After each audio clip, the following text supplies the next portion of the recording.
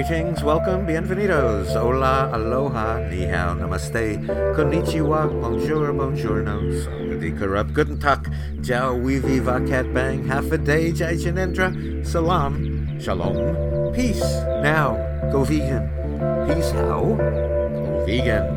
From the new right-left coast of the genetically mutated McNugget pharmaceutical vivisection prison kilitary industrial corporation in the cheese-covered post-constitutional bankster bankrupt corruptocracy, mocracy, criminocracy, unchallenged by mediocrity, food-born in the NSA, NRA, CIA, USA, home of Uncle Salmonella, where they sure do eat a lot of dead animal body parts, and the Wall Street-backed corporate diet of death, disease, and destruction is shoved down your throat. This is Go Vegan Radio with Bob Linden, sponsored in part today by Health IQ, an insurance company that helps health-conscious people like runners, cyclists, weightlifters, yoga practitioners, and yes, vegans get lower rates on their life insurance. Go to healthiq.com/GVR, as in Go Vegan Radio, and get a quote, see if you qualify, and check out the lower rates you get for being vegan. That's healthiq.com/GVR. I can't believe I have finally torn myself away from Radio Bobby, becoming more and more impossible for me by the minute. You know, I don't know, the music is just so addictive. I should have started this podcast actually hours ago, actually days ago. I just keep thinking, one more song, just one more song, then I'll, start the podcast. And this is the same thing all week long. All week it's, one more song and then I'll make that phone call. So anyway, I guess I've reached the one more song limit, and here we are, although now I'm regretting not having Radio Bobby in my headphones as I do this podcast or radio show or whatever it is that we are doing here. Not that it seems like, I'm not paying attention to the show enough already. I need to be listening to my music station on my cell phone while I'm talking to you. I don't know. I just know that there's music on Radio Bobby right now, this moment. I'm suffering remorse for missing it. And by the way, listening to Radio Bobby is doing something, okay? It's not doing nothing, so don't feel guilty. If anything, Radio Bobby is great, just song after song, as I said, for petting the loved ones in your life, the puppies, the kittens, and the other species whom you love. If petting is still a politically correct term for the non-sexual, affectionate stroking of companion animals, totally consensual, I can assure you. Daisy consents. So I guess my bumper sticker would read, I'd rather be listening to Radio Bobby. And I thank Andy, someone who appreciates the finer things in life, for sending along a compliment, which, I don't really want to feed my ego and read something that's a compliment, but, most of the podcasts I watch, they're always reading listener feedback, saying, "Oh, how great you are." I watch Lionel, for example, with his conspiracy theories. Lionel was he on the Air America Radio Network, or was he on one of the Air America radio stations upon which Go Vegan Radio with Bob Linden was broadcast? Yes, we were on the Air America Radio Network with people like Rachel Maddow, when some of us actually made sense.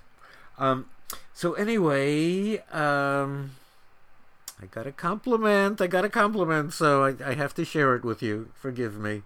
It's so rare. So it says, quote here, Bob, I have to tell you that Radio Bobby is the most fantastic thing ever.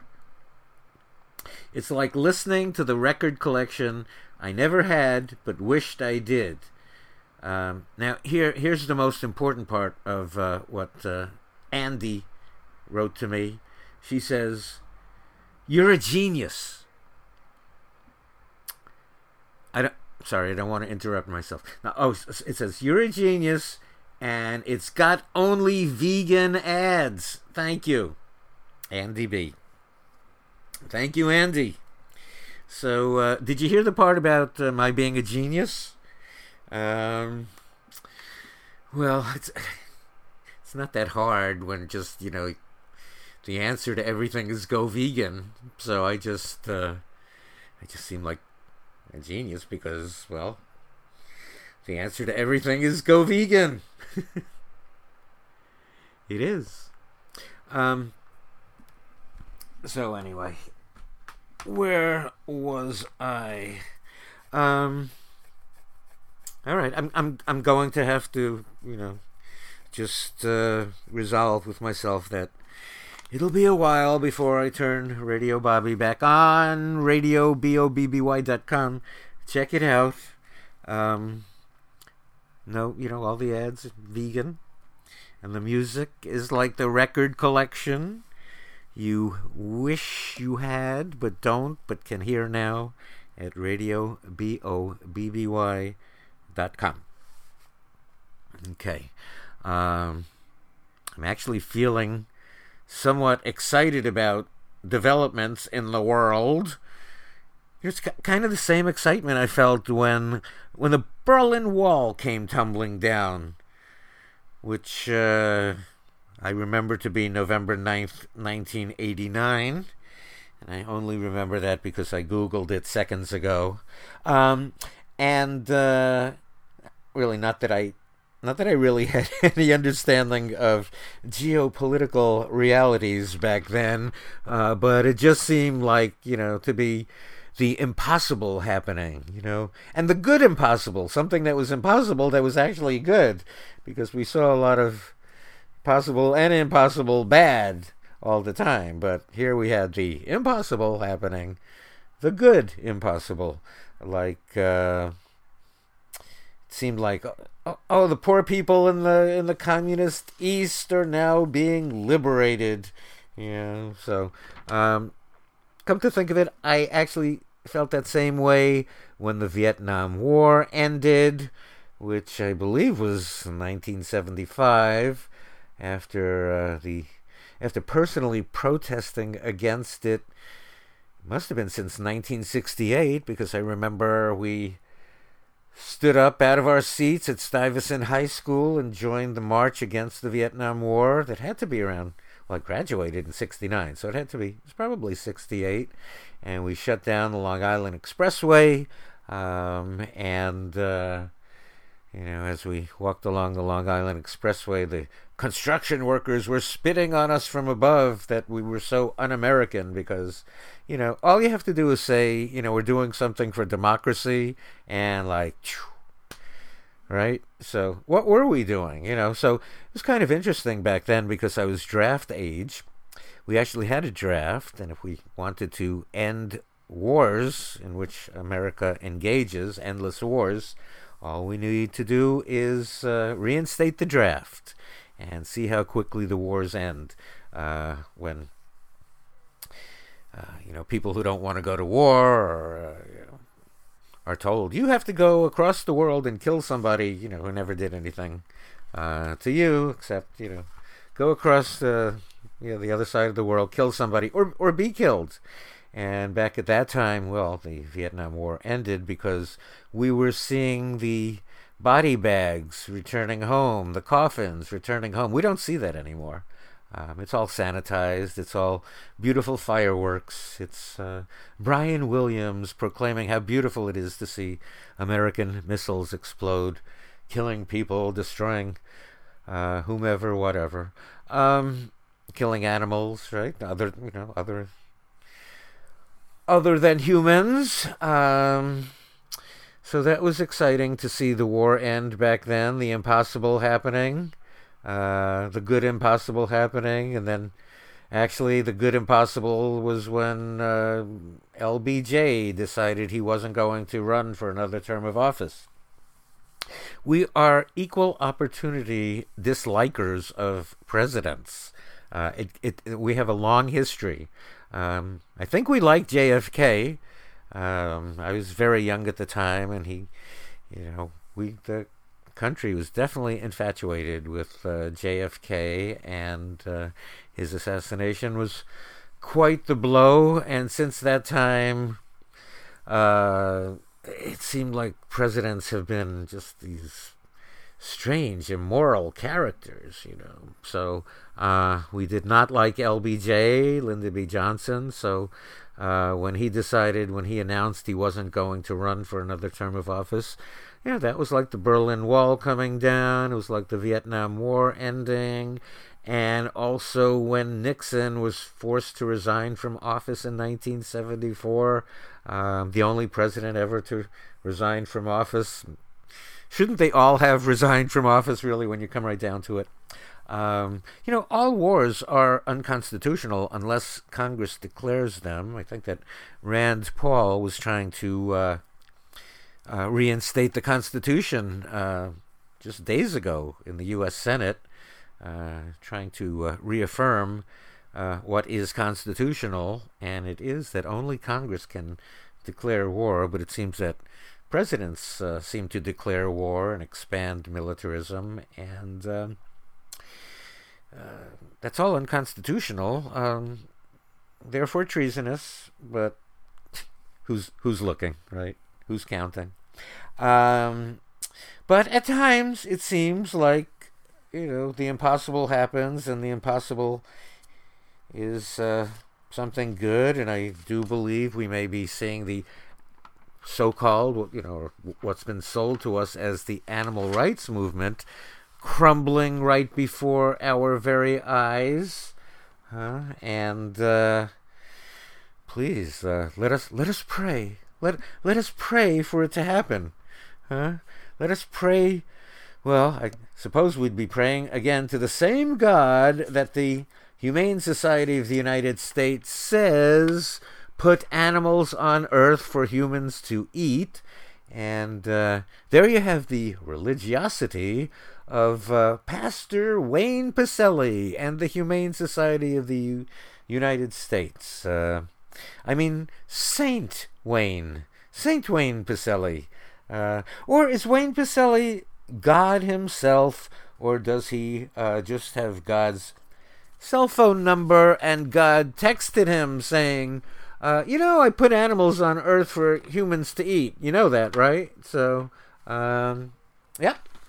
that's what we get. God put animals on earth for humans to eat, which is not a good religion for a corporation that claims to be the #1 animal protection organization in the USA, perhaps the world, with its including its Humane Society International, a member of an international livestock federation, whose mission is to meet the increased demand for livestock products, a 70% increase in demand for livestock products by 2050. That is the mission of this International Livestock Federation, in which the Humane Society International is a member, whose president, until only recently, has been Kitty Block, who has now been promoted to Chief Executing Officer of HSUS. Chief Executive Officer of the Humane Society of the United States, replacing Saint Pacelle, who praised her appointment as his replacement, and to tell you the truth, I don't think one wants to be getting high praise from Wayne Pacelle at about this time, these days. Anyway, praise from Pacelle right now. Not very good. Not very good for Kitty Block. Oh, and praise for Pacelle. Not very good for Alex Hershaft. Alex, what are you thinking? But then again, I've been asking that question for so many years. May I remind everyone that I have been calling for Alex Hershaft's resignation what is it now, for 6 years, 7 years, huh? Alex Hershaft, who considers himself the patriarch of the animal rights movement. Patriarch is not in these days, especially patriarch doing the wrong thing. Not good. And apparently, Alex Hershaft, the self-appointed patriarch of the animal rights movement, apparently he has worshipped God in human form, meaning Wayne Pacelle, for a long, long time. After all, Hershaft is only the patriarch of the animal rights movement. Pacelle is, patriarch of the universe, talking to God, getting the word from God that other animals were put here for humans to eat. And that was in a Washington Post. That was documented in that CIA rag, the Washington Post, or Washington Compost. The Washington Post, which received $600 million from the CIA to influence the news, perhaps, huh? So, anyway, that is the faith outreach position of the number one animal protection organization on God's earth. And so Hershaft, and what's strange is that it would take that position, and Wayne Pacelle would be God to Alex Hershaft. They don't take the position that actually was God's first commandment, if we're going to get all biblical here. Genesis book 1, verse 29, that says something to the effect of, "Behold, I have given you every herb that grows on the face of the earth," meaning every plant, every tree with fruit in it that has seed in it. This will be your food. Period. End of discussion. That's what God said humans are to eat. Wayne Pacelle would disagree. Wayne Pacelle takes the opposite position of God. Doesn't that... The one who took the opposite position of God has a name, huh? So anyway, Hershaft says to God Pacelle, or the devil Pacelle, "Your will be done. I will craft an animal rights conference of many cubits and hectares, and it will be devoted to using animals as God intended." Hershaft says, "Let there be cage-free eggs at the Animal Rights Conference. Let there be furnished battery cages at the Animal Rights Conference. Let there be the reducitarian message of eat smaller steaks to save animals at the Animal Rights Conference. Let there be clean lab meat made from animals and grown with the blood of unborn cows at the Animal Rights Conference. Let there be speakers from organizations that are run by pig farmers and who distribute coupons for discounts on bacon at the Animal Rights Conference. Let there be organizations who partner with United Egg Producers at the Animal Rights Conference." Inexplicably allowed, but there you have the clueless Alex Hershaft. Clueless Alex Hershaft. And, I don't know. Clueless Alex Hershaft. He came to prominence because he has the compelling story of his family escaping the Holocaust when he was a child, and then he went on to organize a charity for animals, which seemed great way back when, right? Which one can interpret to mean, we are against all Holocaust, right? I mean, he escaped the Holocaust, and now he's rising up against all violent oppression and killing of the innocent, human and non-human. Except, unfortunately, Alex, he has strayed. He's been totally inconsistent with the moral values initially attributed to him.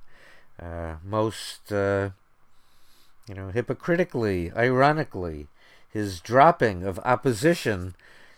Well, I mean, there's a lot. There's a lot with Alex, but his dropping of opposition to those furnished battery cages. Huh?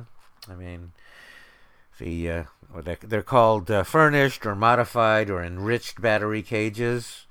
Alex fell right in line with the inexplicable partnership of his animal rights movement under the decree of God, apparently, who before, and God in this case, of course, Wayne Pacelle, or at least the one who talks directly or texts God directly. All of the groups of the animal rights movement were opposed to these battery cages. Their website saying, oh, these furnished, modified, enriched battery cages are completely unacceptable because they're so damaging physiologically and psychologically to the birds. They were all against these battery cages. And actually, even to the amazement of, and I believe his name was Gene Gregory, then president of United Egg Producers. His son Chad succeeded him, the way Kitty Block succeeded Wayne Pacelle, in the same egg industry, basically.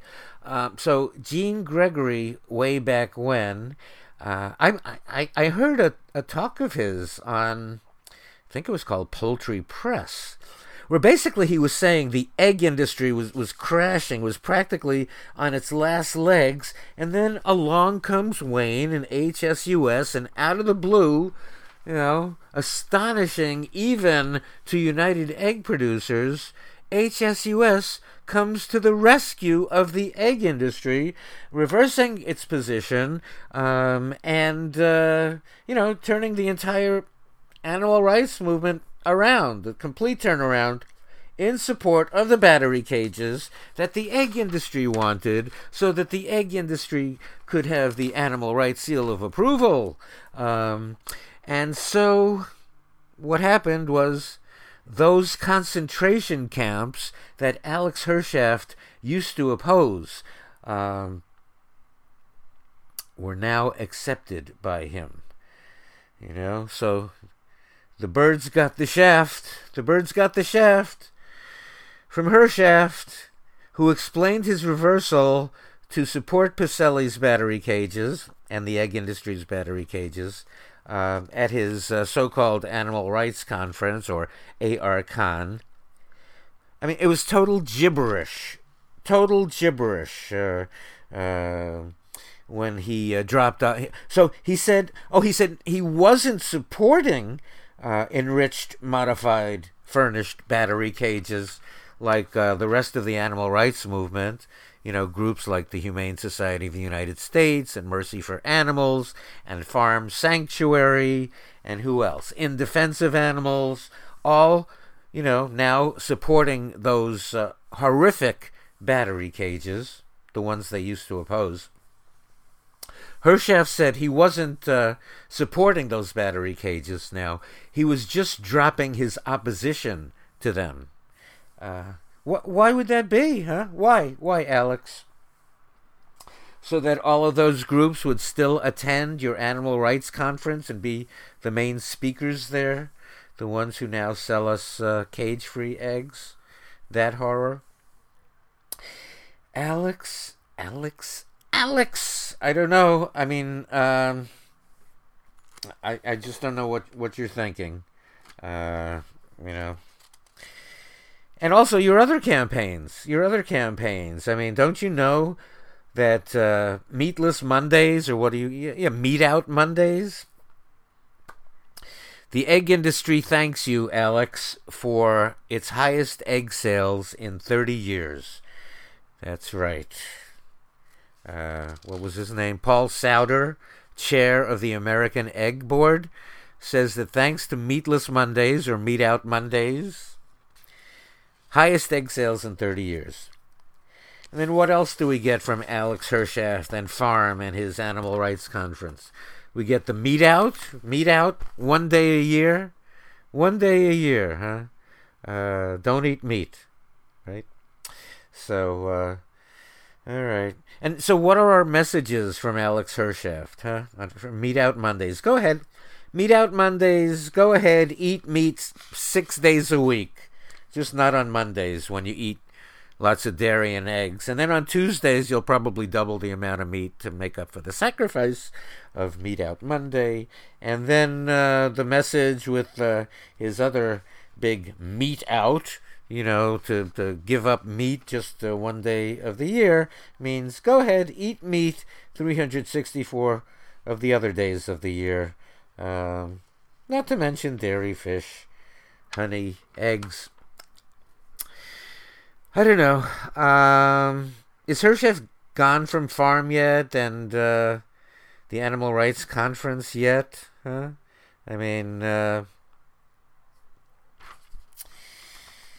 so many of his star speakers are there, but Alex just, he just doesn't know sometimes what he's doing, like that gibberish at the Animal Rights Conference to explain how he reversed himself on the cage-free eggs. And the fact that he would have all of these groups at his Animal Rights Conference, all these groups who support everything from those furnished battery cages to cage-free eggs where it's all the male chicks are ground alive right after birth. The females are mutilated, harshly imprisoned, all murdered. Nobody gets out alive. And these are the campaigns of the animal rights movement. As I said, the reducitarian. Well, anyway. So Alex has really lost it, And as I said, not a really good time to be praising Wayne Pacelle. And so we go to... What is it? It's Nonprofit Chronicles. That's that website, which shows us a recent tweet from Alex Hershaft. Just with his pulse, with his hand on the pulse, right? Alex Hershaft writes to Wayne Pacelle, "Wayne, you have my continued admiration and gratitude for all you've done for animals. We have not always agreed on strategy, but I have never doubted your vision and good works. I am really sorry about how they've treated you, but I know that you have the strength of character to persevere in life's mission." I guess there's a typo there. Probably meant to say persevere in your life's mission. Anyway, Alex concludes in his tweet to Wayne, or was this on Facebook? Whatever. So he says, "Let me know if I can help in any way." So, as it says here in this article in Nonprofit Chronicles, the headline, "Alex Hershaft, an animal rights pioneer with a hashtag #MeToo problem." And I'd say I'm sorry, it was on Facebook. It wasn't a tweet. It was on Alex Hershaft on Wayne Pacelle's Facebook page. Okay, let me correct that. Get it right. Alex Hershaft writing on Wayne Pacelle's Facebook page. "Wayne, you have my continued admiration and gratitude for all you've done for animals." Which Alex is nothing. It's zero. What has he done? He's normalized violence and killing. He's done nothing for animals. He's had an anti-vegan message. He's been horrible for animals. I mean, all right.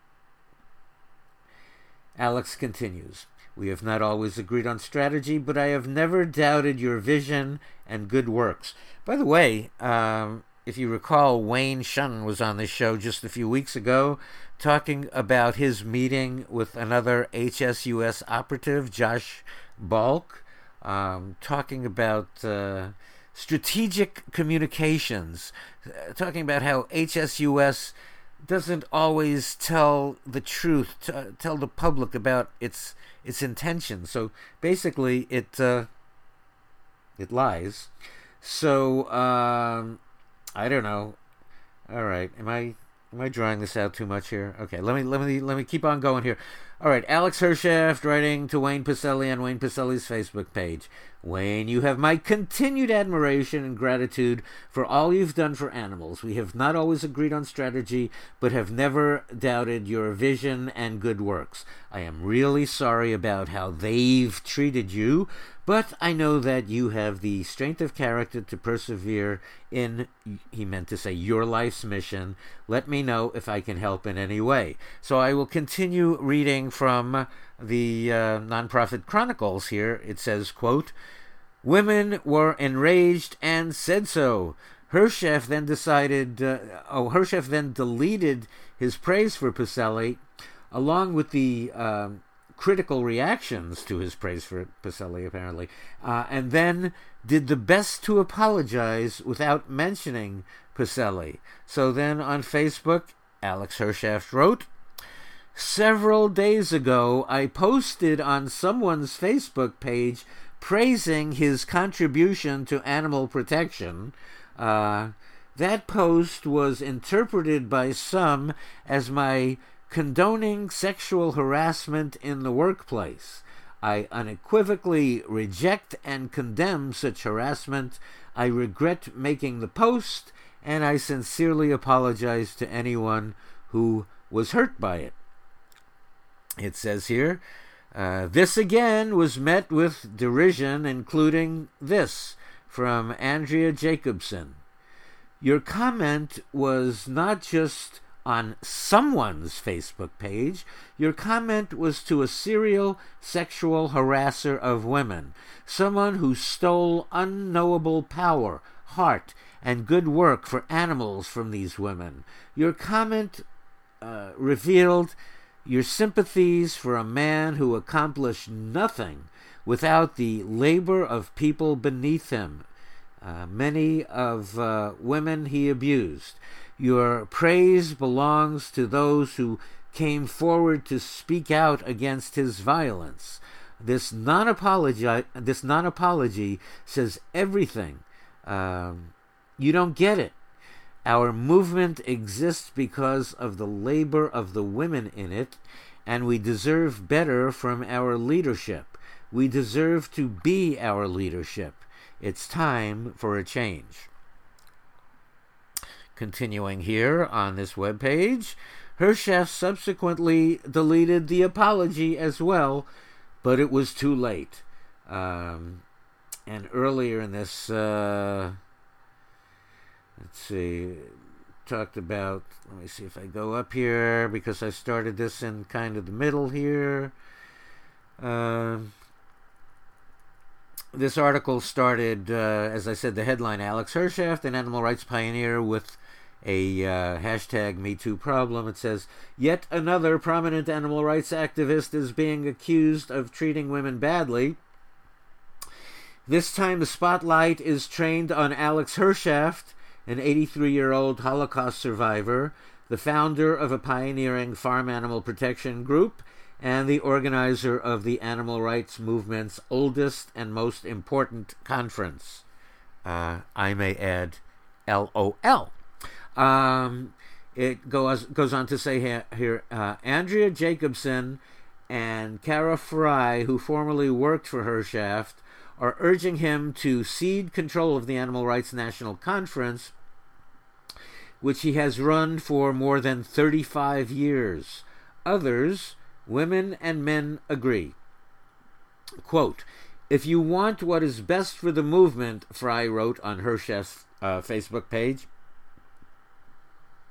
step down from your position of power over the Animal Rights Conference. We need a diverse team of activists co-chairing the conference before it can become a safer, more inclusive meeting place, end quote.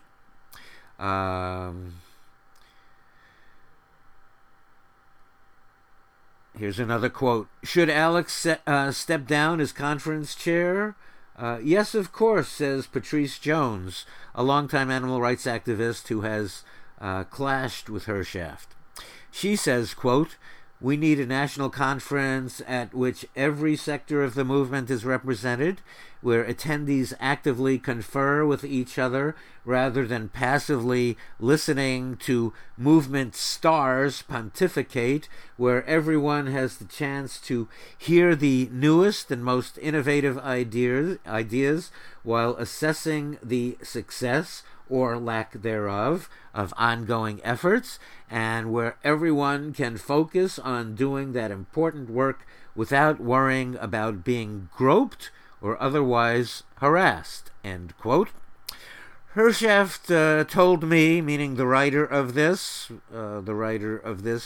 being Mark Gunther. Scroll back down. Gunther saying, Herschaft told me that he's made mistakes, but that he is neither sexist nor abusive toward women. His accusers, he said, have an axe to grind. But he also disclosed that he is planning to turn the AR conference over to his longtime associate, Jen Riley, who can lead it, quote, with my help, of course, end quote. Well, that's kind of weird, huh? Wow. But he is the patriarch, isn't he, of the animal? That's, wow. So he's planning to turn the AR conference over to his longtime associate, Jen Riley, who can lead it with his help, of course. Okay. So by email, Herschaft wrote to the writer of this article, I dread for the future of our movement until this hatred and anger calm down, end quote. By the way, I must say, I am not in this movement. I am an outside observer. I just want you to realize I am in a vegan movement. I'm in vegan activism. I have nothing to do with the groups and the campaigns of the movement represented by Herschaft and all of these people. That's not my movement. Sorry. Why am I saying sorry? That's not my movement. Happy to say. Continuing with this article here, it says, the thing is, Herschaft has no one to blame but himself for his current troubles. He set off a firestorm when he posted a comment on Wayne Pacelle Facebook page supporting the former chief executive of the Humane Society of the U.S., who resigned on February 2nd amid allegations of sexual harassment. And, of course, you know what he posted on Pacelle's Facebook page because I read it to you numerous times moments ago. And then we read about his non-apology, what Andrea Jacobson said. And then we said Herschaft subsequently deleted the apology as well, but it was too late. Fry and Jacobson came forward to describe what they experienced as an abusive workplace at FARM, or Farm Animal Rights Movement, the small nonprofit led for many years by Herschaft. Others said that women and people of color were relegated to secondary roles at the annual Animal Rights Conference, and that Herschaft was slow to respond to reports of sexual harassment at the event. The campaign against Herschaft follows successful efforts led by women to shame Pacelle, Paul Shapiro, formerly of the Humane Society, and Nick Cooney, formerly of Mercy for Animals, over allegations of sexual harassment. All have denied the charges. For the most part, all are out of the movement for now. Continuing here, it says, Herschaft is right about one thing. Some women in the movement are angry.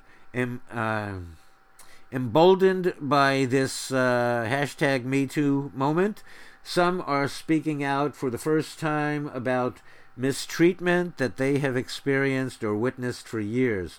More broadly, they are voicing long simmering frustration about what they see as an injustice, the fact that a relatively small number of men have held power in the movement and take credit for its success, while women did most of the work.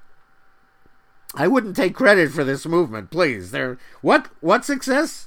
Please. What's going on here? Let's see. A former Humane Society of the U.S. executive named David Willis was sued for sexual harassment and fired by HSUS way back in 1995. Last year, that's Wills. David Wills was charged in a Texas federal court with sexually assaulting a 9-year-old girl. That's a former HSUS employee here. It says the allegations against Hershaft did not rise to the level of heinous behavior. Thank goodness, the writer writes. He says, mostly he stands accused of being sexist, insensitive, and abusive, a word that means different things to different people, and of leering at women. What women are saying. Here's a sampling of the allegations from Facebook and in follow-up interviews with Nonprofit Chronicles. Stephanie Bain, a West Coast animal welfare activist, said to Hershaft on Facebook, I was helping run the Animal Place table at AR 2016, where we had a human-sized battery cage on site. We invited you to step inside the cage, and you made sexually suggestive comments about getting into the cage with me and 2 of my female co-workers. Women activists shouldn't have to be subjected to overt sexualization by the organizer of the National Animal Rights Conference. Kara Fry, who worked at Farm for 5 years, said Hershaft occasionally insisted that staff members work at the farm office, which was located in the Bethesda, Maryland home, located in his Bethesda, Maryland home, until well past midnight. Quoting her, she says, going to the office to work late at night was uncomfortable. Several staff members said Hershaft has a habit of staring at women's breasts. This is evidently an old habit. A book called Girls to the Front about the D.C. women's punk rock movement quotes a woman who in 1991 worked part-time at the Farm Animal Reform Movement, as it was called back then, whose director was it says here, I'm still quoting, whose director was an old guy who wouldn't stop staring at her breasts. Another longtime farm employee said he would watch porn on his computer if I were working past 7 or 8 p.m. I'd hear moaning and spanking sounds. One staff member stumbled across signage from sex parties held at his home. Andrea Jacobson, who spent nearly 3 years at Farm, said she was discomforted when Hershaft asked to hold her hands after a meeting. She recalled that during evenings at the AR conference, which features a lively bar scene, she would see her boss, quote, pin women against the wall and kiss them, end quote, but still, I'm still quoting this article here. It says, whether these encounters were consensual or not, she couldn't say, but they set the wrong tone, she said. Let's see, anyway. Guess you can just go on to read all about this on your own here. Let's see what's developing with the AR conference. I mean, it looks like Jen Riley has some concerns about the, how things are going to proceed with the AR conference. And let's see here. Down at the bottom, We're seeing the whole collapse of the animal rights movement, or what has been sold to us as the animal rights movement. And let's see, there was another, let's see here. Huh, did I leave a comment? I think there was also an article, scrolling down, scrolling. Oh yeah, another article that was in, wow, it's pretty amazing, isn't it? Also in Nonprofit Chronicles, and the headline of this article, "At Mercy for Animals, No Mercy for Women." Again, written by Mark Gunther. And it says, the hashtag #MeToo problem rocking the animal welfare movement is about more than men who treat women badly and the women who are now speaking out. It's about toxic cultures, failures of leadership, and a lack of accountability. He writes here, last week it was the Humane Society of the U.S. This week, it's Mercy for Animals. In the last 3 days, Christina Wilson, who still works at Mercy for Animals, and Jaya Bhumitra, who left in 2016 and now works at Animal Equality, came forward to accuse Nick Cooney, a prominent animal welfare activist, of harassing and bullying them while he was executive vice president of Mercy for Animals. The timeline is important. And I'm quoting the article here. The timeline is important. Wilson's troubles began in 2016, and Bhumitra's go back to 2015. Both say they told managers about the problems with Cooney, who left MFA in November only after donors complained about his behavior. The women weren't alone in suffering abuse from Cooney, insiders say. Krista Hidema, a vice president at MFA, said, quote, sadly, Christina and Jaya are in good company. There are many other women who have similar experiences with Nick, end quote. It says, yesterday, February 8th, Nathan Runkle, the founder of Mercy for Animals, apologized online to all these women, disclosing for the first time that he had asked for Cooney to resign after, quote, a growing number of employees, both male and female, expressed their challenges in working with Nick to me, end quote. That's Nathan Runkle saying Nick to me. That said, it must be asked, why was Cooney allowed to get away with his bad behavior for so long? Why did Runkle, the chief executive of MFA until very recently, Matt Rice, who is now the group's president, Vandana Bala, its general counsel, and Jake Morton, who oversaw HR, fail to protect women in the organization? To borrow a question made famous by Watergate, what did they know and when did they know it? Before trying to tackle that question, let's hear from the women. First, Christina Wilson, whose powerful Facebook post you can read here, and therefore I will. She says, Nick Cooney's history of abuse is an open secret and, sadly, a history with which I have first-hand experience.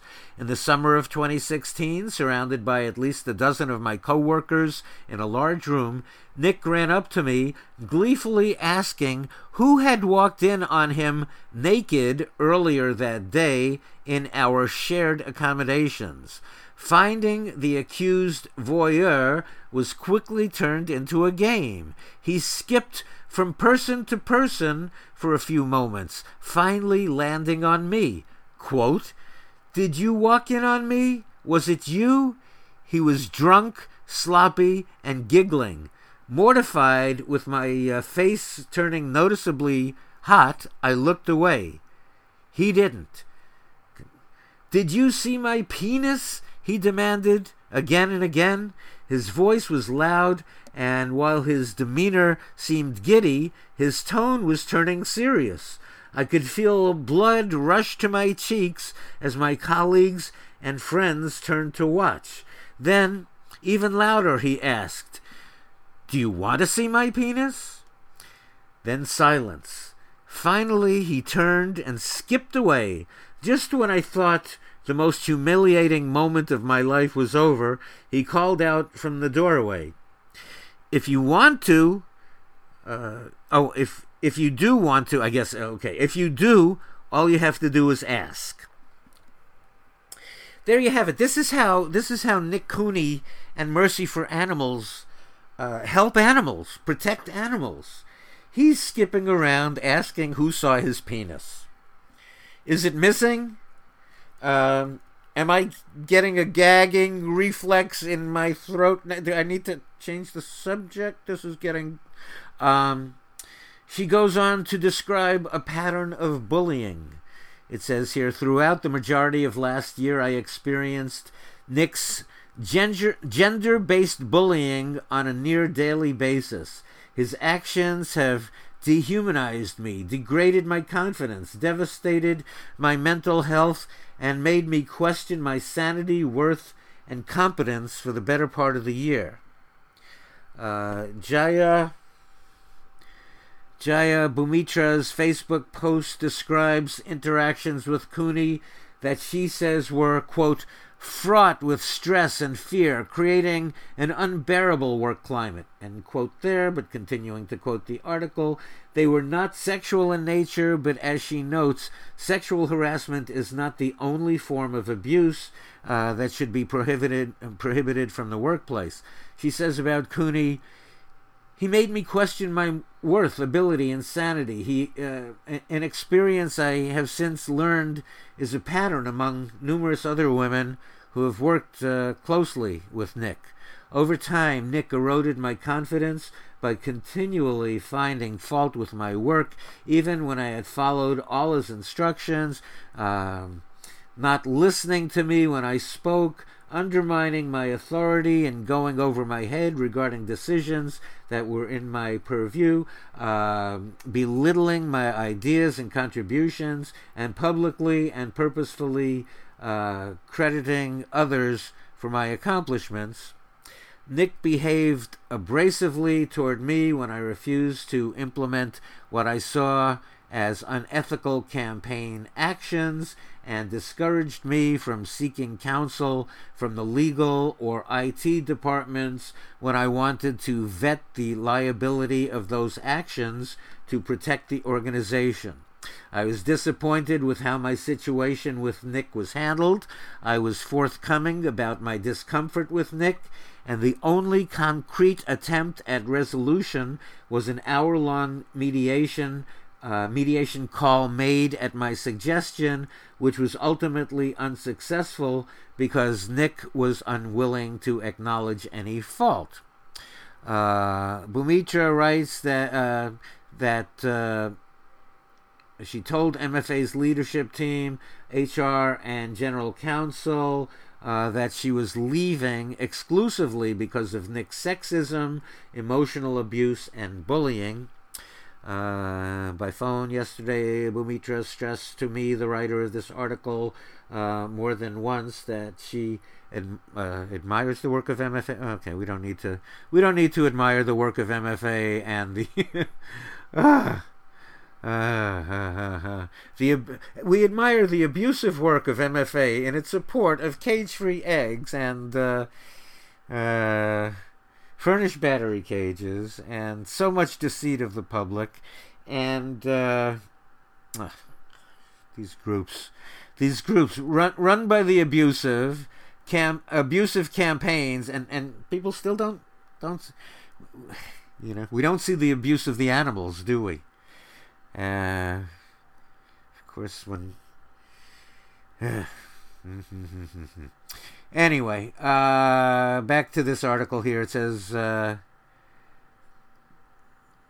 right, after she talks about Bhumitra said that Cooney left a trail of hurt because no one stood up to him. It's not just the perpetrators of the abuses who are the problem, she said. It's the enablers as well. And the article says that brings us back to Nathan Runkle and Matt Rice, the guys in charge. Runkle deserves credit for apologizing to the three women, and Rice has put meaningful reforms into place. But it sure, and I'm quoting this. I don't know if Nathan Runkle deserves credit. I'm just reading the article. It says here, but it sure looks like both were slow to confront Cooney, who joined MFA in 2013. Cooney is the founder or co-founder of the Humane League, the Good Food Institute, and New Crop Capital.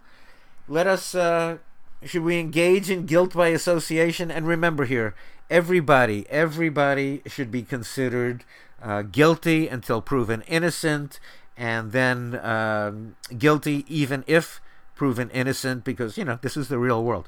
But anyway, so guilt by association. Nick Cooney here. Nick Cooney, Mercy for Animals, co-founder of the Humane League, co-founder with Bruce Friedrich of the Good Food Institute.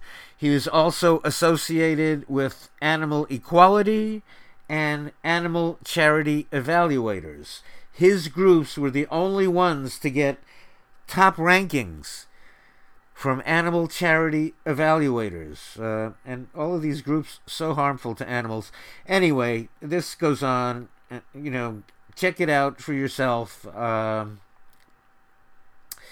Most of these people now are gone. I don't know, is Alex Hershev still with Farm or the Animal Rights Conference, or did Jen take it over with his help, of course? But you can go to Nonprofit Chronicles and read these lengthy exposés, and there's also one on the Humane Society of the United States. And coming up on today's program will be Professor Gary Francione, back from the UK, and we will discuss some of these developments and new leadership in the animal rights movement. I think he also wants to talk about the closed-circuit TV in slaughterhouses. Anyway, Professor Francione coming up later on the program. I hope that this whole abusive animal rights movement, or what's been sold to us as an animal rights movement, is just collapsing in front of our eyes now, and that we can all get together for vegan activism, which is what the animals actually need. It's what the planet needs. It's what is the solution for human health. Remember how in that fan mail before I was called a genius? It's because whenever I see a problem, I say I see the solution is going vegan. So human health, the problems, heart disease, cancer, stroke, diabetes. Where's the solution? Go vegan. Wow, that's ingenious. The environment, climate change. Animal agriculture causes at least 51% of all human-generated greenhouse gas emissions. That means animal agriculture is the number one cause of climate change. People eating meat, dairy, fish, and eggs. What is the solution for climate change? Go vegan. We all need to go vegan. How ingenious.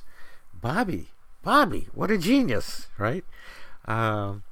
World hunger. How can we feed the world? How can we end deforestation? How can we save the billions of animals? How can we save the animals from the animal rights movement that thinks God put them on earth to be eaten? Well, we need a vegan movement. Okay, so the vegan movement is here. This is Go Vegan Radio with Bob Linden. And by the way, all of these groups, all of those associated with Nick Cooney and the Humane Society of the United States, have all been receiving millions and millions of dollars from the Open Philanthropy Project and Louis Bollard, who formerly worked for Wayne Pacelle, the abusive Wayne Pacelle, at the Humane Society of the United States, that only gave us abusive campaigns for animals. So millions and millions of dollars going to these groups to promote cage-free eggs and other animal abuse. Go Vegan Radio with Bob Linden will not accept a penny from the Open Philanthropy Project, nor has a penny been offered, actually. So we depend upon you for tax-deductible donations, and we really, right now, just like within the next week or so, it would really be helpful if we raised $1,500, which basically works out to probably less than 1 day pay for Wayne Pacelli at the Humane Society of the United States, or the former employee of the Humane Society of the United States. So if you can help us out with a tax-deductible donation, it would be greatly appreciated. We'd like to be working on Reggae Vegan Fest, so that we can all get together, have a good time. Music, it's great, just to gather with others over music and, strategize. I'm not talking about the strategies, the strategic communication, the lying that we've gotten from this so-called animal rights movement.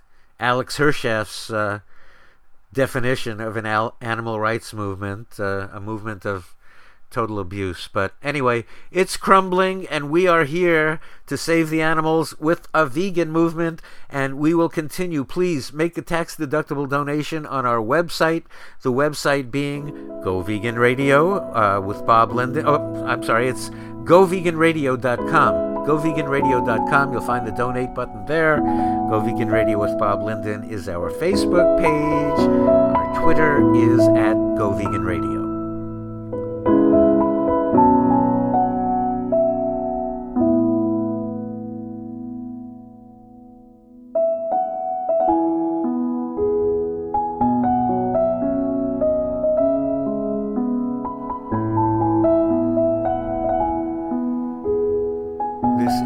Go Vegan Radio with Bob Linden at GoVeganRadio.com, on Twitter at Go Vegan Radio, Facebook, Go Vegan Radio with Bob Linden, and we do have a YouTube channel.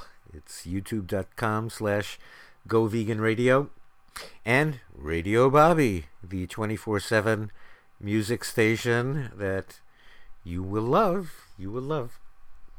It is, as Andy said, the record collection that you always wished you had, but didn't, but can hear now if you go to RadioBobby.com. That's what I used to do in my real life prior to all of this. I was a program director at music radio stations all around the country, back when there was actually something called radio.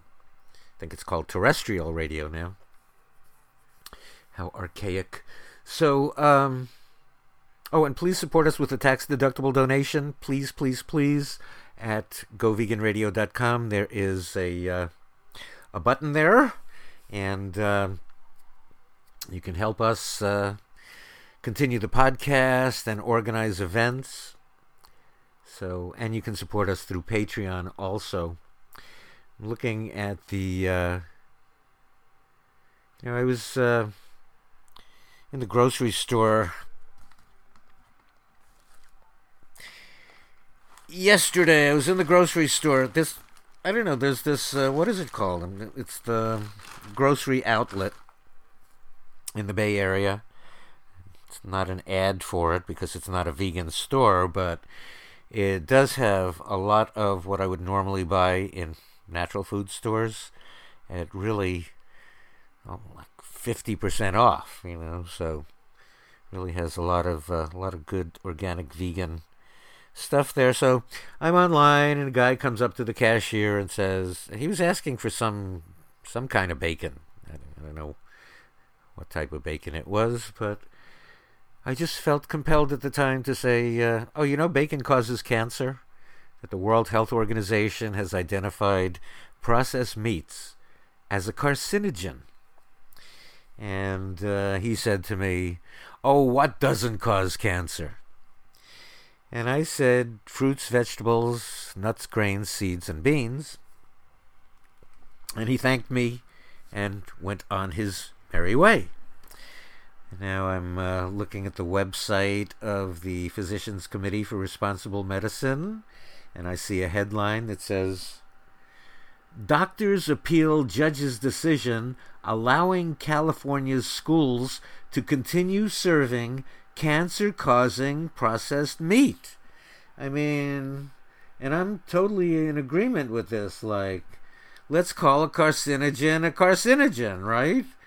It says Physicians Committee offers LAUSD, that's LA Unified School District, and PUSD, which is the Poway Unified School District, $5,000 grants to remove processed meat from menus.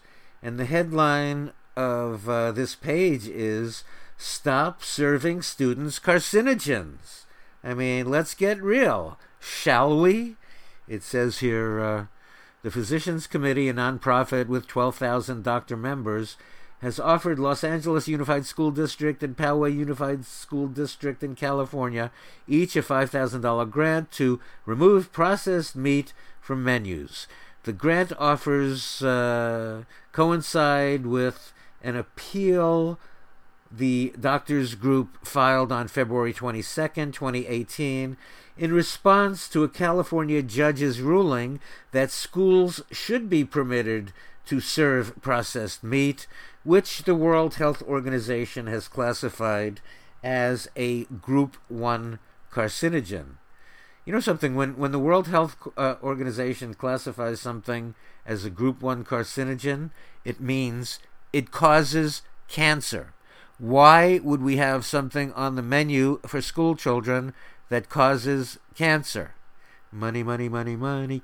So it says here, in April 2017, the Physicians Committee filed a suit to stop California's Los Angeles Unified School District and Poway Unified School District from serving students processed meat, including hot dogs, bacon, and lunch meat, which have strong links to colorectal cancer.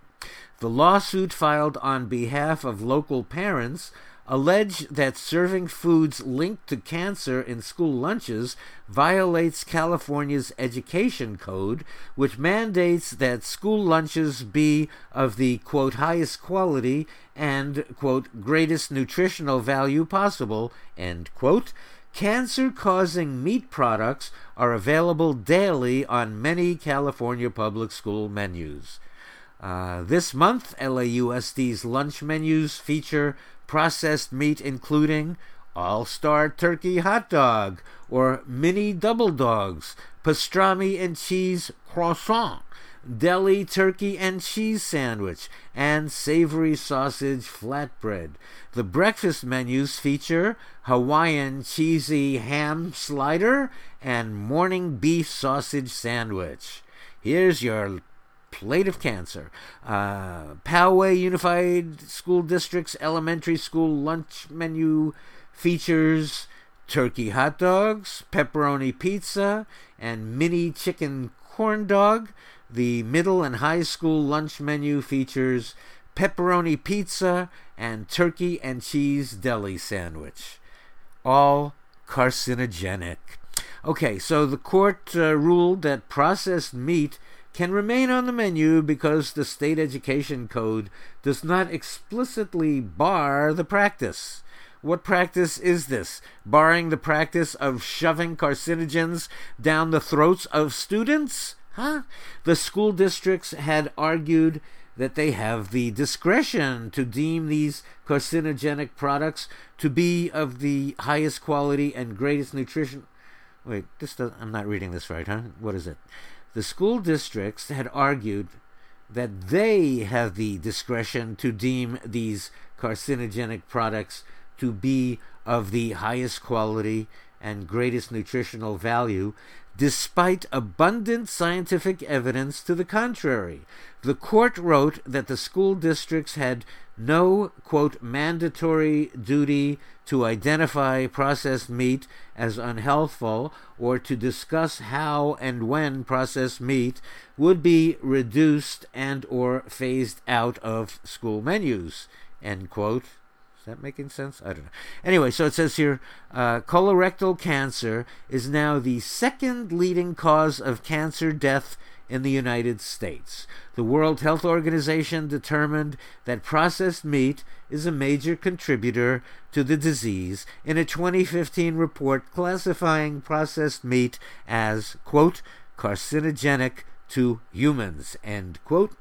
The authors highlighted meta-analysis that found an 18% increased cancer risk per 50 grams of processed meat consumed daily. Quote, with colorectal cancer rates steadily climbing in young people, it's time to get known cancer-causing foods like hot dogs and bacon out of the school lunch line, quote, end quote, says Susan Levin of the Physicians Committee for Responsible Medicine. It says a recent study published by the National Cancer Institute found that young people today have double and quadruple the risks of colon and rectal cancers, respectively, compared to those born in the 1950s, due in part to high consumption of processed meat. Although California law defers to the WHO conclusions in other contexts, including school art supply warnings and the Proposition 65 carcinogens list, the judge rejected the Physicians Committee's argument that the same deference should apply to the cancer-causing food served in public schools. So, anyway, there you have it. There you have it. What else does it say here? In addition to cancer risk, processed meat can also raise the risk of death from cardiovascular disease, America's leading cause of death, according to a 2009 National Institutes of Health study of more than 500,000 people. So, they're only children, right? They're only children. You know, I mean, we're all concerned about the guns in the schools, right? Guns, keep what? Protect the kids. We need security. We need the army. We need security, armed guards. But shove carcinogens down their throat, no problem, huh? And what's interesting, what actually backs this up, and I'm so happy to have Health IQ sponsoring our program today. I mean, everything I just said, right? Everything you just heard about cancer risk and death from heart disease. Now we have an insurance company that is offering lower rates to vegans. So, I mean, what proof do we need? It's like Health IQ is putting your money where your mouth is. Health IQ uses science and data to secure lower rates on life insurance for health-conscious people, for vegans, also for runners and cyclists and weightlifters, strength trainers, yoga practitioners. Health IQ can save customers up to 33% on life insurance. Health IQ is the fastest growing life insurance company now, with over $5 billion in coverage. So see if you qualify, learn more, get a free quote.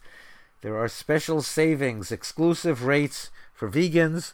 You can take the vegan quiz at healthiq.com/GVR, as in Go Vegan Radio. That's healthiq.com/GVR. Health IQ is the official life insurance partners of USA Weightlifting. Health IQ reduces your chance of being penalized for adverse family history if you are otherwise healthy, And you can still get special rates if you have a pre-existing condition. Just check it out. Go to the website.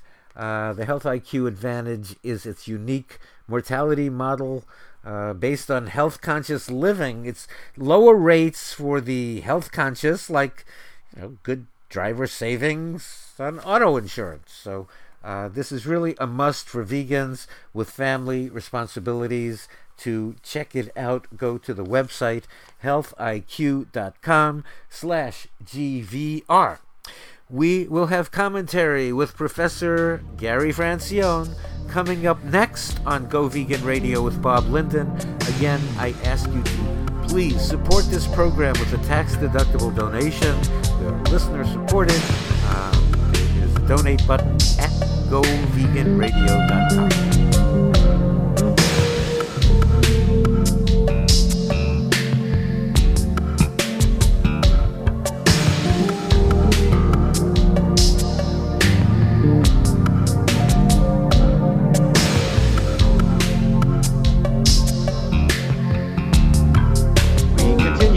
Go Vegan Radio with Bob Linden at goveganradio.com, on Twitter at Go Vegan Radio, Facebook, Go Vegan Radio with Bob Linden. I always forget to mention that we do have a YouTube channel, youtube.com/Go Vegan Radio, and of course the 24/7 music station. When you want to just feel better about life and stop thinking about everything terrible going on, it's radiobobby.com. So now it's time for weekly commentary with Professor Gary Francione, who is just back from the UK. How are you, Professor Francione? I am just fine, Bob. I am just fine, and I hope you are as well. Always as good as can be. Indeed. Yes. Indeed. Well, I just got back from the UK. I gave a university-wide lecture at the University of East Anglia last week on animal rights and veganism, and it was actually very interesting because I had a good turnout, and I presented. I talked about how we think about animals and what we think about animals and the way we think about animals is wrong and problematic. And I discussed these things, and I basically concluded that if animals matter morally, people have to stop eating them, wearing them, and using them. They're morally obligated to go vegan. And it was interesting. I got a lot of good feedback. There were a number of people who disagreed with me and who made arguments that I did not think were in any way compelling. I'm sure that they thought that they were compelling. Like what? Like what? What were they saying? For example, the idea that our relationship with animals, that there's a symbiosis, that yes, indeed, factory farming is bad, but we can have a healthy symbiotic relationship with animals. And that to me is like similar to saying there were arguments made in the 18th century that the relationship of slave and slave owner had symbiotic aspects. That is, the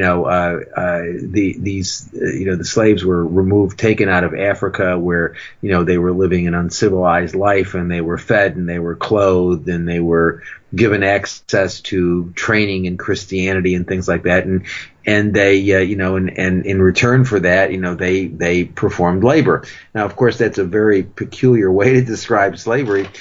They were owned people. And they were human beings who were owned by other human beings who had the ability to basically value their interests at zero. And so to say that there was for people in the 18th century, and we would all recognize this now, nobody would say, if I were to talk about slavery, human slavery, race-based slavery in the 18th, 17th, and 18th centuries, and talked about the symbiotic relationship, most people would think that is madness.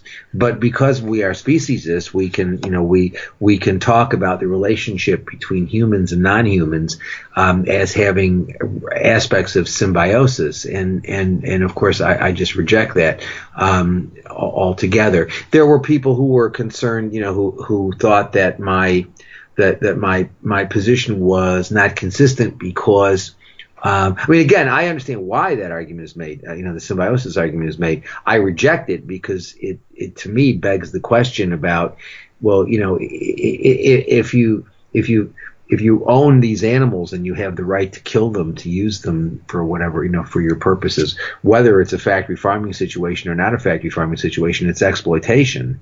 And to say that it's symbiotic is, in my judgment, wrong. However humanely treated the animals are, you basically can kill them and use them as resources. Then I don't regard that. Yes, you fed them, you've given them shelter, which you have to do in order to exploit them properly. You have to give them some level of food and shelter. But so what? You're still exploiting them, and so it begs the question as to the legitimacy of exploitation. But I understand why people make that argument, and they say, well, if you're not doing factory farming, then you're really doing something good for the animals because you're giving them food, you're giving them shelter, you're taking care of them, and then you kill them. And the answer is yes, that's the problem. You kill them. However well you treat them, you take their lives, and you exploit them. You're forcing them to be born into it. It's not like right, absolutely. And so and then there were arguments made that my position was problematic because I maintain that animals have an interest in continuing to live that we should respect, but I don't think that we should respect the interest that animals have in reproduction. Now, I don't really think animals have an interest in reproduction. I think non-human animals have an interest in having sex. I don't think that they have a preference or desire or want to procreate. I think they have an interest in having sex. But whatever their interest is in this respect, I agree that that my argument that we ought to stop producing domesticated animals and we ought to spay, neuter, and all, or otherwise sterilize every domesticated animal, is problematic in certain respects. But as I say quite a bit, the moral messes that animals make can't be cleaned up very tidily. And the problem is that we brought these animals into existence, and if we respect their right in having sex or procreation or whatever, however you want to describe the interest, you basically end up with you're forced to respect an interest which just merely perpetuates the institutionalized exploitation of animals, and so we shouldn't do that.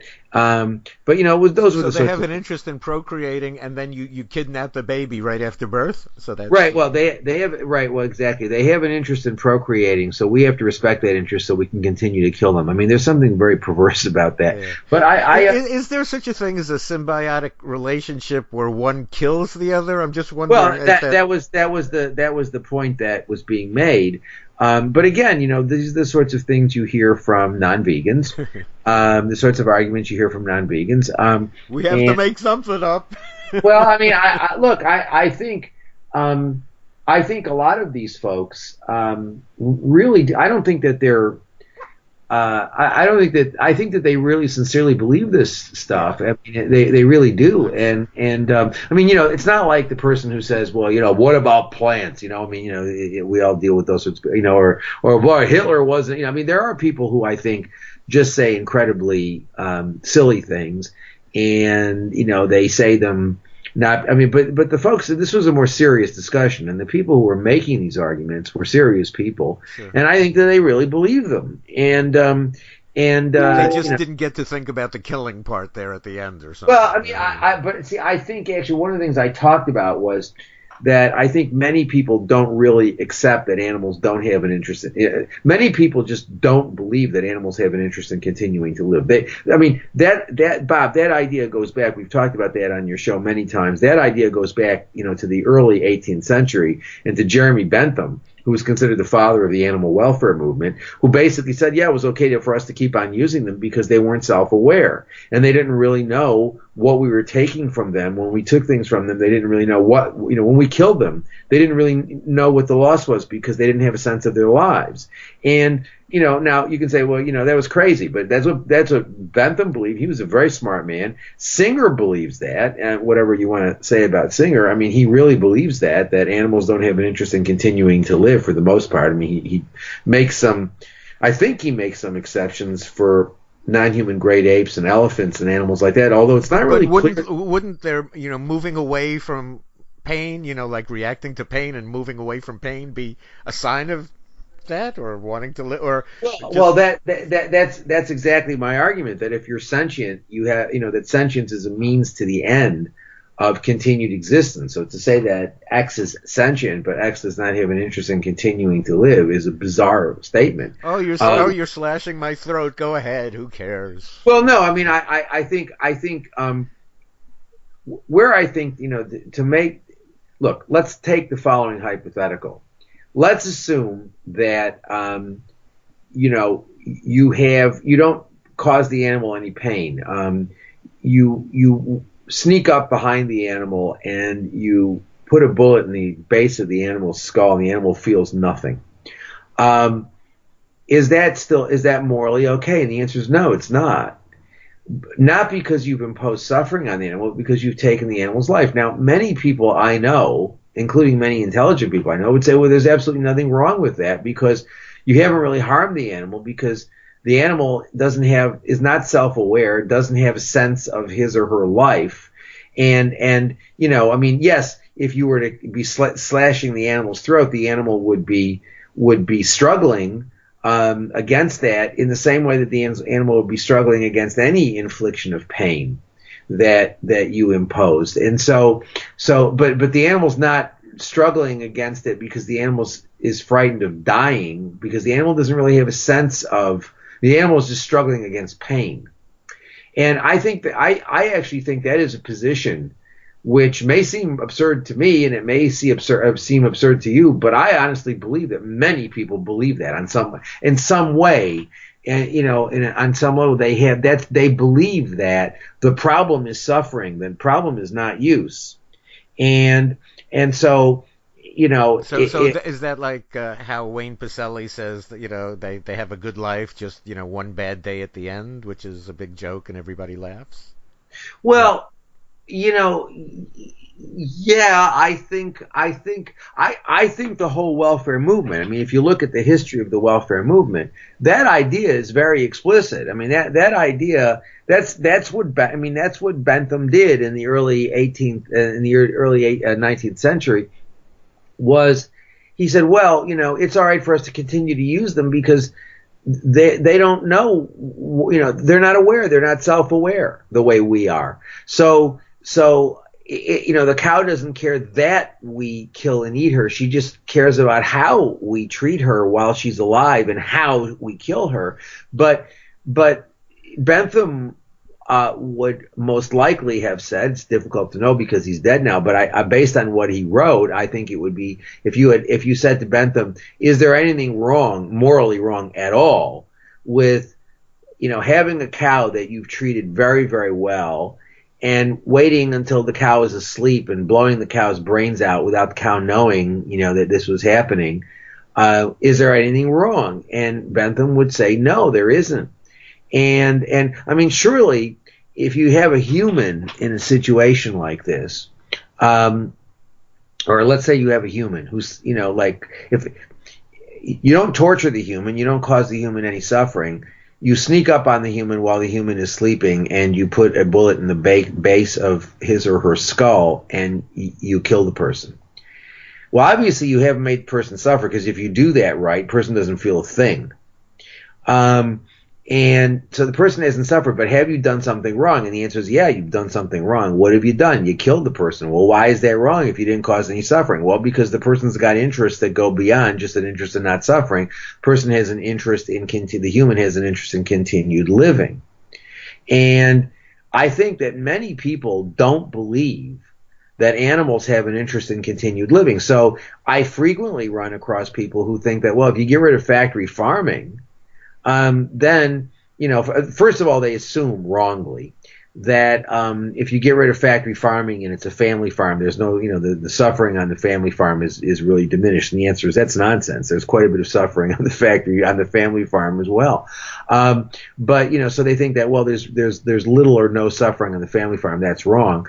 But they also think that, well, and there's no problem with killing the animals, because if you kill the animals, particularly in a relatively painless way, then you haven't harmed the animal. I think a lot of people believe that. Tons of people believe that. I run into them all the time, and I think that's the whole. I believe that if you question these animal welfare advocates, these folks that we know who run these groups, if you put the question to them squarely and said, is there anything wrong with killing an animal if you haven't made the animal suffer during his or her life, and if at the moment of death there is no suffering, I think most of them would say that's not a big problem. And so I think that's really the difference between the welfare movement and the rights movement, as I have interpreted that. I mean, because other people claim to be animal rights people, and but nevertheless, I think the difference is the welfarists view animals as having interests in not suffering, and that's their primary, but and the rights position is, yeah, they've got interest in not suffering, but they also have an interest in continued existence. So using them, however painlessly, raises serious moral problems. I don't think that is a big problem for the welfarists. I think and that's why these people are working, or purporting to work or pretending to work. I'm not sure what the right word is there, but maybe all of them describe what they're doing in different ways.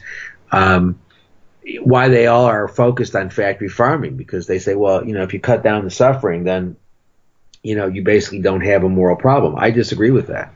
But anyway, so that's what we talked about at my session. And excuse me, I think it was I was quite happy with it. And but. Sorry. Is that music coming from you or from me? It is from me. Bob, for God's sake, man. And but one of the things that I thought was interesting was, it was my perception that I was running into a lot of people in Britain who were into veganism. I think veganism is really, and there are some numbers that are pretty impressive about the number of people who are going vegan in Britain. Yeah, and I'm seeing it's huge, isn't it? I'm seeing it all over the place. I mean, I'm seeing it all over the place, and I'm very happy. The problem is, you just wonder, is this going to be sustained, and is it sustainable? Is it going to be sustained? And the only way it's really going to be sustained is if it reflects a moral paradigm shift. And also I think people are using vegan in a very loose way, because, vegan is basically, used by a lot of people to mean they primarily eat plants, not that they exclusively eat plants. So basically, it's very, very common to meet people who, say they're vegan, but then when you talk to them, you find out that they are, quote, flexible, end quote, vegans. Or veganish. Yeah, veganish or whatever. So that's what I think. But I'm very happy to at what's happening. I think it's exciting. And I'm looking forward to the future. Yeah. But one headline was number of vegans in Britain rises by 360% in 10 years. Yeah. And the thing is, we just don't know exactly what that means, and there's still a lot of confused thinking in Britain. Don't get me wrong. I mean, for example, this morning, some of the welfare groups were going crazy because Britain is apparently going to put CCTVs in slaughterhouses. Now, I have to tell you that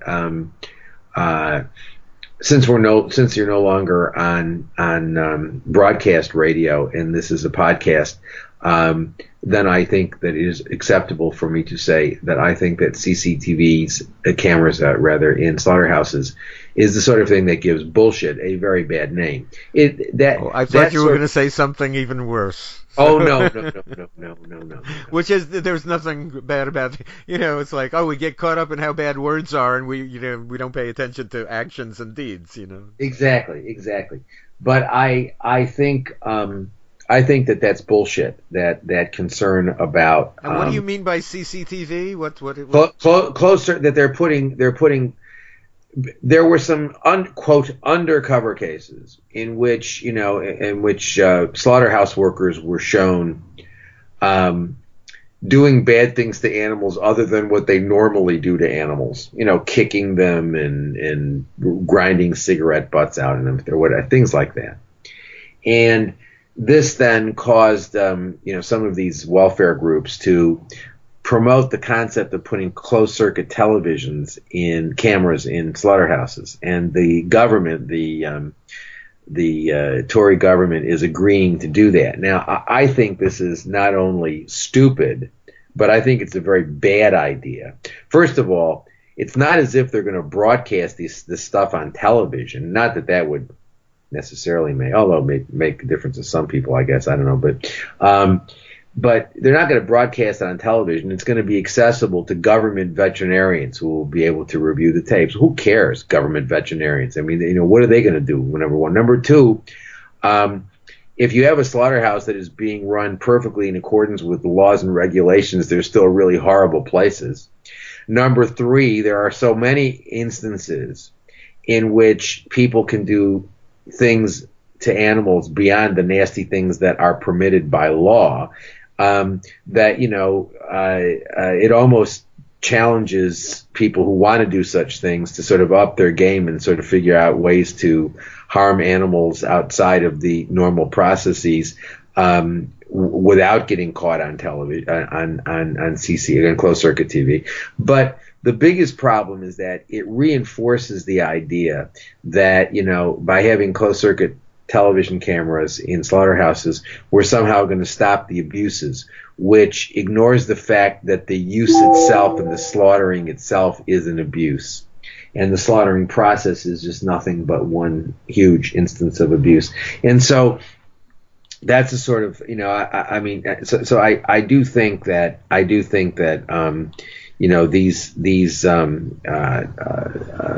campaigns that these folks promote, really, the fact that there are more people going vegan doesn't mean that there still isn't an enormous amount of confusion on the part of animal advocates, and Britain is still dominated, as all places are, by these animal welfare businesses, and that promote these crazy ideas. And so when somebody says, well, veganism has grown, X 100% in the past 10 years, whatever, you don't really know what the hell that means. You don't really, you don't really know what that means, because these groups define veganism in such loose ways that you don't really know what is meant. However, I do sense that there's a much greater interest. I was discussing veganism. I had the opportunity to talk to students who were not vegans about. I spoke to a number of students while I was there about veganism, and they were engaging me. They were engaging me in ways that I wasn't getting the same sort of reaction that is typical, where people become very defensive. I was perceiving that the young people I was talking to really saw the logic of it. That didn't mean they all were going vegans, but they weren't seeing it as a particularly strange idea. But as I say, there's still a lot of the most normal idea there is. Right. Well, I know, but I know that, and you know that, but we've both been on the earth long enough to know that many people don't. But there were other things going on while I was in Britain that I thought were disturbing, like a lot of although it's not clear to me whether this is exaggerated, but there were some claims that animal people were threatening farmers. Now, when you actually read what's going on, it's not clear that all of these things constitute threat. They're protesting what the idea that animal people are protesting what farmers do is sort of ridiculous, and demonstrates the sort of confused thinking that leads people to think that closed-circuit TV cameras in slaughterhouses is a good idea. The problem isn't farmers. The problem is consumers. I mean, the farmers are simply fulfilling a demand. They'll keep selling beef as long as people demand it, and until they start demanding bananas, then they'll grow bananas, or they'll perhaps not in Britain. But so there were people who were protesting against farmers, which I think is sort of silly and indicates that some of these animal people don't really understand some basics. And then there were some people who were actually not only protesting farmers but threatening farmers, which I think is particularly stupid and counterproductive and wrong. And so so there's still a lot of confused thinking going on, and Yeah. Well, I don't know. So what's happening here in my absence? I won't even back a few days. I don't know if you may have missed the entire collapse of what's been sold to us as the animal rights movement. I know you've been gone a few days and haven't been able to pay attention to everything, but everything's different. It's you said earlier, you were saying, well, if we ask the people at the groups, how they feel, we know these people. We don't know these people. Well, most of the people are gone now, oddly enough. From HSUS, we have Wayne Pacelli exiting, Paul Shapiro gone, Nathan Runkle out at Mercy for Animals, so is Nick Cooney, Alex Hershaft under fire at the moment. Big changes happening, but it wasn't the policies toward animals that got rid of all of these people, though. It was sexual harassment and women speaking up, and I'm happy for the collapse, but nobody noticed what they were doing to animals that should have gotten them out of their jobs long ago, too, I think. Well, as I think we talked about in the last show, sexual harassment and generally bad behavior has been a problem in the animal movement. It's not a recent problem. It's been going on for a long time. And as I look, I'm not naive enough to believe that we were going to get the movement to, the movement was going to change society, in and of itself. But we did have an opportunity in the late 80s for the movement to take a strong human rights position as a general matter, including and particularly the rejection of sexism, misogyny, and patriarchy. And, and what's troubling to me, as I mentioned when we talked about this, I think we talked about this, was that, in the late 80s, when PETA started its sexist campaigns, which I thought were horribly wrong in all sorts of ways, not only wrong inherently, that we shouldn't be promoting sexism and misogyny, but because it didn't take advantage of the opportunity to make the animal rights movement a movement of human rights as well, and a movement that recognized the inextricable relationship of human rights to non-human rights, and that we should have taken that position, and that PETA should have been stopped from doing that. The movement, the rights movement, which existed then, or at least said it existed then, should have done something to cabin that in and to stop it, demand its cessation. And unfortunately it didn't, in large part because the people who identified as feminists refused to take a public position against PETA because Ingrid Newkirk was a woman. And I think now that sort of identity politics is insane. It's completely ridiculous. It's wrong, and it's morally wrong, and it is strategically counterproductive. The fact that Ingrid is a woman is totally irrelevant. She was promoting something that was wrong, and the idea that people aren't going to say anything because she's a woman is just, I think, nonsense. And but I certainly think that this stuff about sexual harassment, if somebody engages in sexual harassment, that's clearly wrong. On the other hand, I do not want I will not support the idea that it's better simply to have women. I mean, Wayne Pacelle is out, and the woman who took over what's her Block, right? Kitty Block, right? Kitty Block, who ran Humane Society International, which is a horrible organization.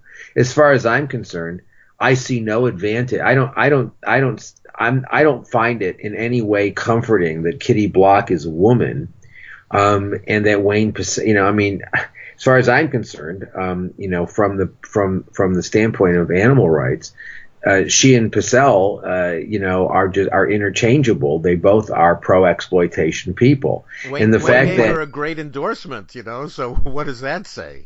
Well, exactly. And so the fact that she's a woman is irrelevant to me. I mean, I had this argument with some of the folks over at Black Vegans Rock and some of these, quote, intersectional, end quote, folks, who, in addition to not knowing what the word intersectional means, take the position that if you're a minority, then people shouldn't make moral statements that apply to minorities if they're not members of minorities, and only members of minorities can make statements about moral obligations that that are held by members of minority groups. That's nonsense. That's complete nonsense. And it leads to people saying, well, Francione shouldn't say that people have, I was criticized for saying that veganism is a moral baseline because there are poor people who find it difficult to be vegan. Well, poverty is a problem, and people, and it's a problem we ought to address. And I am all in favor of a more democratic socialist system. I think that would be that would be morally better, and it would be better for all of us, actually, if people didn't live in poverty. And poverty is bad for everybody, and it really, we should seek to eradicate it. Because it's morally wrong, but it's also, it's bad. Poverty is not a good thing. And to say that, well, people who are in inner cities don't have an obligation to go vegan because life is difficult for them is, no one would say, well, people who are in inner cities don't have an obligation to not steal from their neighbors because life is hard for them. Nobody would say that, but, or that it's all right for people to engage in, people who live in socioeconomic deprivation can engage in violence against other people, and engage in armed robbery because, you can't say anything about that because they're in a situation of poverty. Nobody would maintain that position. But where animals are concerned, all of a sudden, well, people are in a situation of socioeconomic deprivation. They don't have a moral obligation to go vegan. And the answer is everybody's got a moral obligation to go vegan in the same way that everybody has a moral obligation to not participate in the unjustifiable killing of human beings.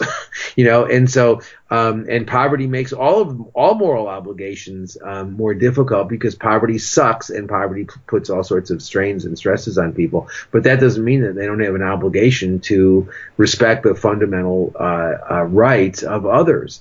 And we ought to stop. We ought to stop. What I also find sort of interesting is that when I think about what a lot of these people do in terms of what they've actually done for increasing access to plant-based foods in inner cities, I'd like to know what they've done other than talk about it and criticize everybody else for not doing it.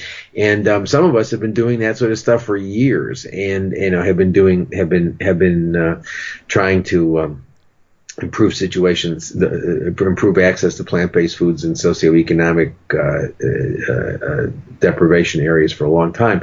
But by plant-based, I'm presuming you mean vegan. Right. Yeah, exclusively plants. Sorry, exclusively plants. But I think so I think that and so when I see some of the stuff I've been reading, I certainly think that the sexual harassment. It's been a problem for years, and I'm glad it's finally, that's finally getting some attention because these groups have. This is not new. This stuff's been going on for a long time, and there's been, it's been going on for a long time, and it's about time it stopped. So I think that's great. But when I see some of the stuff I see, we say, well, these guys are leading the movement, and we need to have women leading the movement. The answer is no. We need to have abolitionist vegans leading the movement. I would love I would love to see diversity in the class of abolitionist vegans, but to say that, that we need to have women leading these groups just because they're women is bullshit. And it's the sort of thing that leads to, saying that, well, identity politics is incredibly problematic. And, it leads to saying, well, Clarence Thomas, we put a man of color on the Supreme Court, and, to replace Thurgood Marshall. And that's Clarence Thomas. And the answer is, Clarence Thomas and Thurgood Marshall have nothing in common with each other than the fact that they both are African Americans. But Clarence Thomas has views which are deeply disturbing, and I don't really care. I mean, if the choice wasn't, but if the choice was, do you put Clarence Thomas on the Supreme Court, or do you put a progressive white man on the Supreme Court? The answer is clearly the progressive white man. Obviously, diversity is better, but the identity politics business, the idea that it's only race that matters, or it's only sex or gender that matters, is nonsense. It's ideology that matters first and foremost. And this idea that, well, we've got to have women running these groups. No, we don't. Kitty Block is running HSUS, and it's still a problematic organization. She's been there over 2 decades, and obviously hasn't protested against cage-free eggs or enriched battery cages. No. Quite the contrary. Humane Society International, which is the arm of HSUS that she's been involved with, is horrible. It's absolutely it is a member of an international livestock federation. It actually is, along with Cattlemen's Association, dairy, all of that. Humane Society International has its own brand I believe in Australia. Sorry, I keep thinking that I cut this off, and Humane Society International has its own Happy Meat brand. I think it's I forget what it's called. Well, I haven't heard that. Oh yeah. No, they have a oh God, this is old age, boy. You start forgetting this stuff. But they have a label, in which they say, I've written about it. I just forgot what it's called, but it's a label. They sell Happy Meat with an HSI, with a Humane Society International label. And livestock producers pay HSI for the privilege of putting this Happy Meat sticker produced by HSI on their animal products. And so Humane Society International is dreadful. I don't really care whether Kitty Block is a woman. I don't care whether she's a Martian. She's got bad ideas. I don't care what she is. Mm-hmm. And so this idea, as I said, it's a member of a livestock federation whose mission is to meet a 70% increase in demand for so-called livestock products by 2050. That's the mission of this federation, in which HSI is a member. Yeah, but that's it's a this is where this is part of the problem is this idea that, well, we just have to have women, or we have to have people of color leading these organizations. And the answer is, look, the diversity would be great, but I'm much more concerned about the ideology and the idea. And the only way that you can really sort of promote the identity politics, and that it's simply the gender or the race or the whatever that matters, is if you don't believe in moral realism, and you think that, well, all of the that if people have non-abolitionist ideas, those are perfectly legitimate ideas. So that if but then you're betraying the animals once again. Well, exactly, and that's always the losers. Yeah, exactly. And the number of times I've had I've been lectured by some of these folks who are promoting overtly speciesist, welfarist nonsense, and then they tell me, well, but you're a white man, and the answer is, you know what? Give me a break. I reject essentialism completely. You have to look at what is said, not who's saying it. And so the fact that a woman is promoting some speciesist nonsense doesn't make it better than if a man is promoting the speciesist nonsense. So the fact that Kitty Block is promoting animal exploitation is no different from Wayne Pacell promoting animal exploitation. She was really big in the Dolphin Safe Tuna campaign. I think that was. Yes, I remember her. I remember that. I don't remember her in that campaign, but I remember HSI. I guess that was her, but I don't remember her. And you and I would be concerned about the tuna. See, that's the. Yeah, and I mean, I've written about the Dolphin Safe Tuna campaign promoted by the Humane Society, but so the fact that to me, it's irrelevant. If the position is speciesist, it is irrelevant to me whether it's a man, a woman, a straight person, a gay person, a black person, a white person, a Hispanic person, a non-Hispanic. It doesn't matter to me. It's speciesist, and I'm not going to promote it. And I'm not going to promote the idea that we need to get diverse voices promoting injustice. I don't really care. I don't care. For me, the concern is the injustice. I don't really care about. I'm with you on that. You're making sense to me. There you go. Yeah, again, making sense. And so that's part of, and I want to completely separate that from the harassment thing's a problem. And I've been saying this for a number of years now, and I mean I think that this is a serious problem. I think it's a serious problem that groups like Feminists for Animal Rights have put their heads in the sand and have refused to take a position and be, and they didn't in the 90s until into the mid 90s, to say, to make a peep about the overt misogyny that PETA was promoting, because they engaged in identity politics, and because Ingrid was, if a man was doing it, they'd be upset, but a woman was doing it, so they said nothing for 5 years, and they let that nonsense take root, fester, and become very pervasive, which it did by 1995, which is when Feminists for Animal Rights finally said something. So I'm all in favor of saying, look, this, sexual harassment, ought to stop. It's outrageous. Inherently, it's outrageous, but it's particularly outrageous when it's being, when you're seeing it in groups that are supposed to be promoting fundamental rights of vulnerable beings, and then they're out there, doing some of the stuff that's been reported, which is just horrible. So yeah, I think that's good, but I think that's very different from saying, oh, these groups are run by men, so therefore they ought to be run by women. The answer is no. They ought to be run by people. They ought to be run by men, women, blacks, straights, gays, whatever, who promote a very clear moral message that animal exploitation is wrong. And if they're not promoting that message, I don't really give a damn what they look like. I really don't. And I wish this were an opportunity for the whole movement to collapse. I mean, it would be so great. Well, in certain ways it is. I mean, I think the movement. I'd like to help it collapse too, as much. Well, as possible. you don't really have to. I mean, it's doing it by itself. I mean, I think my perception is that the days of these charities dominating thinking on these issues is passing. This is in large part because the internet has sort of made these, the internet now allows communication outside. Remember something, these groups came to power and got the dominant positions that they got because they were able to control communication. They can't do that anymore.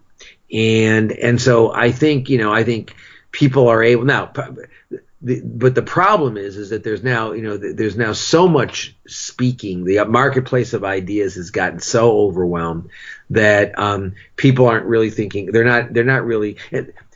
The ability to put input into the marketplace of ideas has increased dramatically at the same time that critical thinking has decreased. And so there's a lot of voices out there, but a lot of people can't really sort of figure out, what they can't, the critical analysis is lacking. And so we need to be working in that direction. But I have to tell you, I really believe that I'm much more optimistic than I was 5 years ago about the vegan movement actually making some significant changes. I think it will. I think it has. I think that you're seeing the death throes of these organizations. They're all trying to hijack the vegan message and into Veganuary and Meatless Monday and all this nonsense. But I think that's gonna wane more and more. And I also think that a lot of these groups, are really linked with personalities. And I think that I think that I think that those days are over with, and I think you're going to see a lot more independent thinking. I think we need to work on critical. I mean, people really do need. And one of the things that Anna and I did in Advocate for Animals, which is our most recent book, is we have a section in the back. It's an appendix on logic. And we provide, some basically like 10 fallacies so that people can sort of spot arguments, that are invalid because they're not valid. And so, but I think we need to work more on that, on critical thinking. But I also think that, these organizations are, look, groups like HSUS attract a lot of people who have no desire to become vegans. They're horse people, they're dog people, they're cat people. They are affirmatively not interested in animal rights. They're not interested in veganism. And they promote groups like HSUS, precisely because they don't want to go vegan. But I think that there are a lot of people out there who are thinking seriously about veganism. And what we need to do is to get to them and sort of, get them to think clearly about the issue, which means basically you stop eating them, wearing them, using them. You don't have like cage-free eggs occasionally, or, buy leather now and then, or, you don't go with the flexitarian route. You understand the issue as one of fundamental rights and justice. And if you do that, then it'll be clear what you need to do. And we need to educate those people, but there are a lot of them out there, and there are more of them out there than I thought there would. I mean, I really think that the vegan movement is taking off. We just need to. There are a lot of people who feel that also someday they're going to go vegan. I hear that from people like, I'm going to do it, and I try to get them like on the spot, like, well, what's wrong with today, So, but I run into a lot of people like that. It seems I do the same thing. I do the same thing. And I agree with you. I'm meeting lots and lots of people who say, you're right. I'm going to go vegan. It's just a matter of time. And I always say, well, wait a minute now. If you've just told me, I have a standard way of approaching it because I get it so often that, my standard response is, wait. You just told me you're going to go vegan eventually. Yeah. And you just told me you're going to go vegan eventually because it's the right thing to do. Yeah. So, like, why aren't you not doing it now? Because if you're not doing it now, you're continuing to do something that you've acknowledged is morally wrong. Don't you take morality seriously? And what I generally get is, well, but, I don't know enough. I mean, it sort of goes in that direction. It's like, yeah, I'm going to go vegan, but this is a big thing. And I was like, wait. No, it's not a big thing at all. It's easy. It's easy. If you got 15 minutes, you can learn everything you need to learn. It's easy. You eat fruits. Yeah. You eat vegetables. Yeah. You eat beans. Yeah. You eat grains. Yeah. You eat seeds and nuts, yeah. You just eat more of those and cut out everything else. It's not difficult. And when I was in England, I had somebody come up to me at the talk. I don't know if the person was a student or not, but somebody who was at the talk came up to me and said, but don't you have any concerns about health? And I said, are you vegan? And she said, no. And I said, you are eating rotting flesh. You are eating the mucus from cows. You are eating chicken ova. do you not have any concerns about that? And she looked at me and she laughed and she said, you put it that way? I said, well, that's what it is. I said, why do you put meat in the refrigerator? I said, for the same reason when you die, they stick you in a cooler before they embalm you because you'll rot. And I said, I said, there's no, I said, you can go out there and you can look any reputable health agency or governmental agency or whatever, they're all saying the same thing, which is basically, you can't live on a diet of iceberg lettuce. Yeah, you've got to have a sensible vegan diet, but they're all saying the same thing, which is basically you can be perfectly healthy with a sensible vegan diet, and many of them are saying what is true. The empirical evidence is such that you can be healthier. Well, I have this little life insurance company, Health IQ, healthiq.com/GVR, offering reduced rates, special rates for vegans. So, I mean, what does that say? They're going to throw their money away, exactly. I mean, we'll bet on the people who aren't going to die. Kaiser Permanente says that a vegan diet is what I mean. These people are like, they're business people, and they're saying, look, you're a better you're a better insurance risk if you're vegan, and so I mean, I think it's clear. I mean, there's a lot of ignorance out there about some of the basic things. We need to do better. I mean, I always tell animal people, vegans, I always tell them, you underestimate the extent to which people think they're going to die if they don't eat meat or dairy. I've had Dr. Esselstyn on this show from the Cleveland Clinic, surgeon, renowned, and he says nobody has to get heart disease. I mean, exactly. But Bob, people just don't, they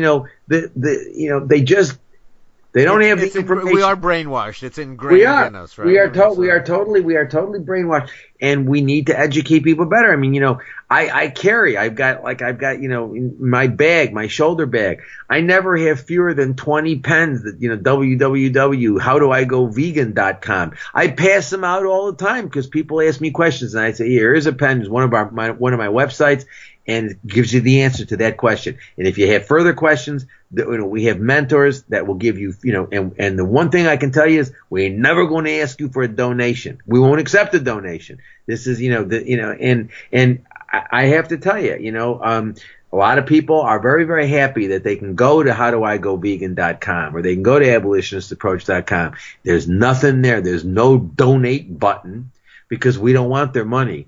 We want their minds to focus on issues of justice, morality, and speciesism. But I have a donate button at goveganradio.com. Okay, fine. I got you, Bob. I got you. But you're, I got you. I mean, this is as dedicated to, like vegan I education. understand. You know what I mean? I understand. So. I'm not and now that all of these groups are collapsing, maybe people who were sending money to HSUS would like to, I have a feeling that the sort of people who give money to HSUS ain't never going to give you money no matter what. Just putting it out there. No, I understand. I understand. By the way, there was a criticism of you on my Facebook page. Somebody was upset with your incremental approach to having people go vegan, which I think might have been breakfast, lunch, and dinner, 1 week of each, or something to that effect. Somebody was, what I mean? I that amazes me that people focus on that, and it makes me think either that they are cognitively challenged or they have little integrity, because that is a complete What I have said is that I tell people that they should go vegan and they have a moral obligation to go vegan.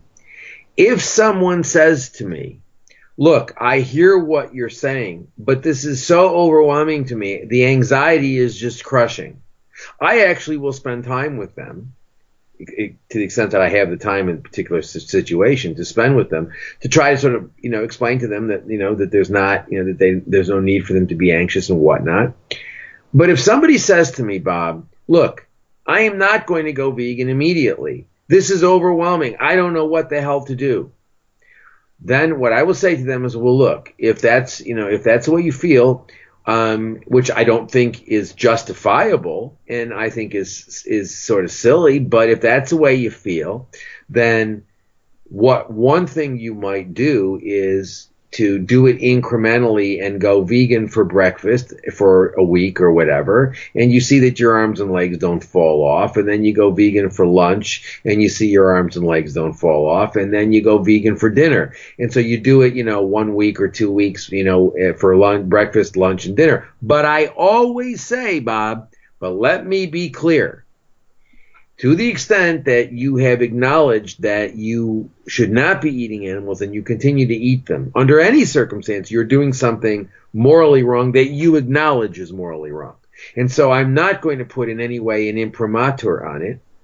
But if you're feeling overwhelmed, that's one way you can deal with it. I don't think it's morally right, but that's one way you can deal with it as a practical matter. Now, if somebody wants to say that that's an incremental approach and that it's immoral, my view is, go to hell. It's that simple. That's the response, okay?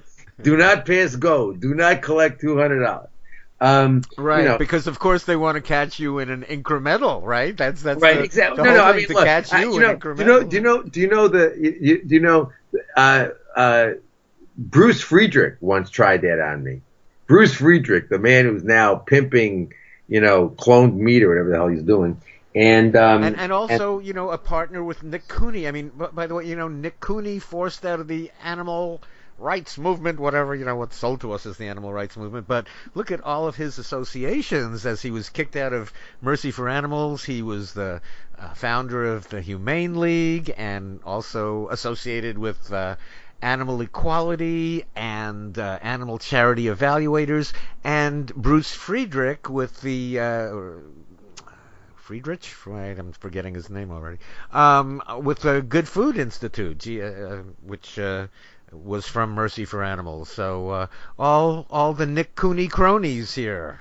Yeah, well, so the bottom line is, I mean, I got, but I remember Bruce Friedrich tried to nail me with the increment. Say, well, you promote incremental, and that is, again, that either means you don't understand what I'm saying or you're engaging in bad faith. There is no third option. You either don't understand it or you're engaging in bad faith by calling that incremental or saying that I'm approving in any way of animal exploitation. I'm not. I'm not in any way approving of animal exploitation. As a matter of fact, I make it clear that I don't, I try to spend as much time as I can with people when they say, well, I'm really anxious about this. I don't think I can do this right away. I always say, well, look, what's your concern? Let's talk about it.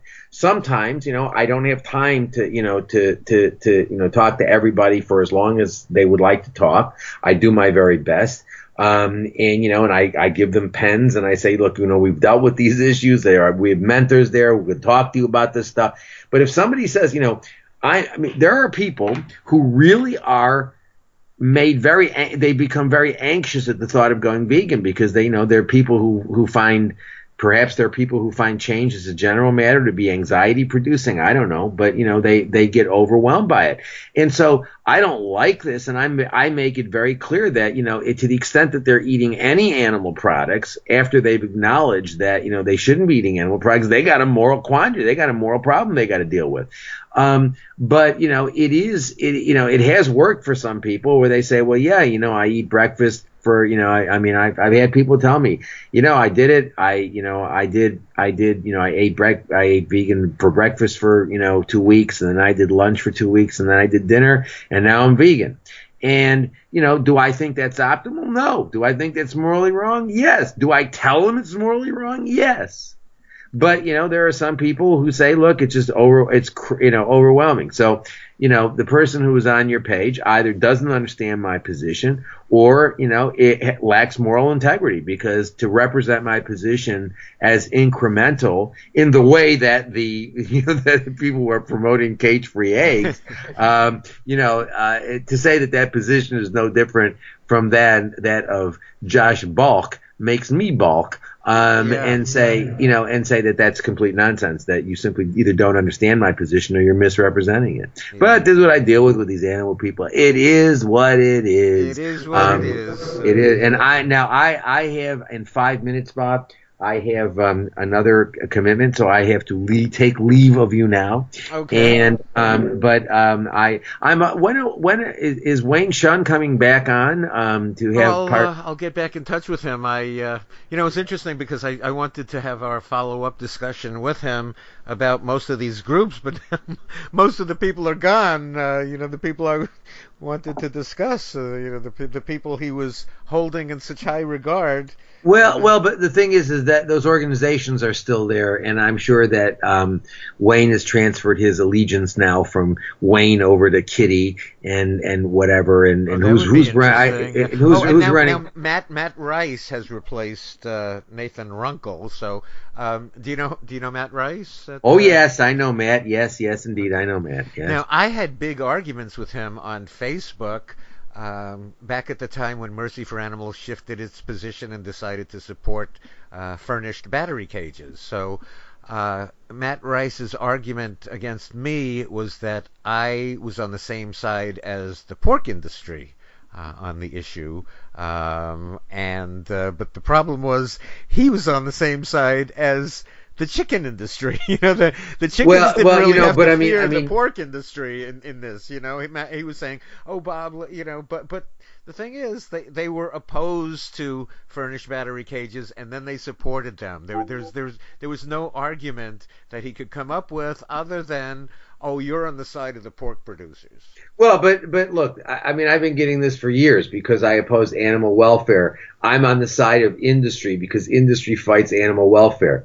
The general level of ignorance of that position is absolutely breathtaking. That these people in the welfare movement don't understand that it's you want to talk about symbiotic relationship? I'll tell you what a symbiotic relationship is. It's the fact that that institutional exploiters and the animal welfare movement have a symbiotic relationship. They clearly do. The animal welfare people identify some problem. The institutional users resist change. They go through this dance. Eventually, the exploitation industries give some concession, which is meaningless. The animal welfare people declare victory. They praise the animal exploiters as concerned about animal welfare. They go to the public and they get their donations. And then they actually think that they're somehow revolutionary and they're changing the animal exploitation industry. Talk about people who have their heads crammed where the sun shineth not. There you have your symbiotic relationship. There you have the symbiotic relationship. I've got to run. I got 3 minutes. We will talk to you next week. I'll talk to you next week. Thank you, Bob. Okay, and thank you. Thanks, everybody. Bye-bye.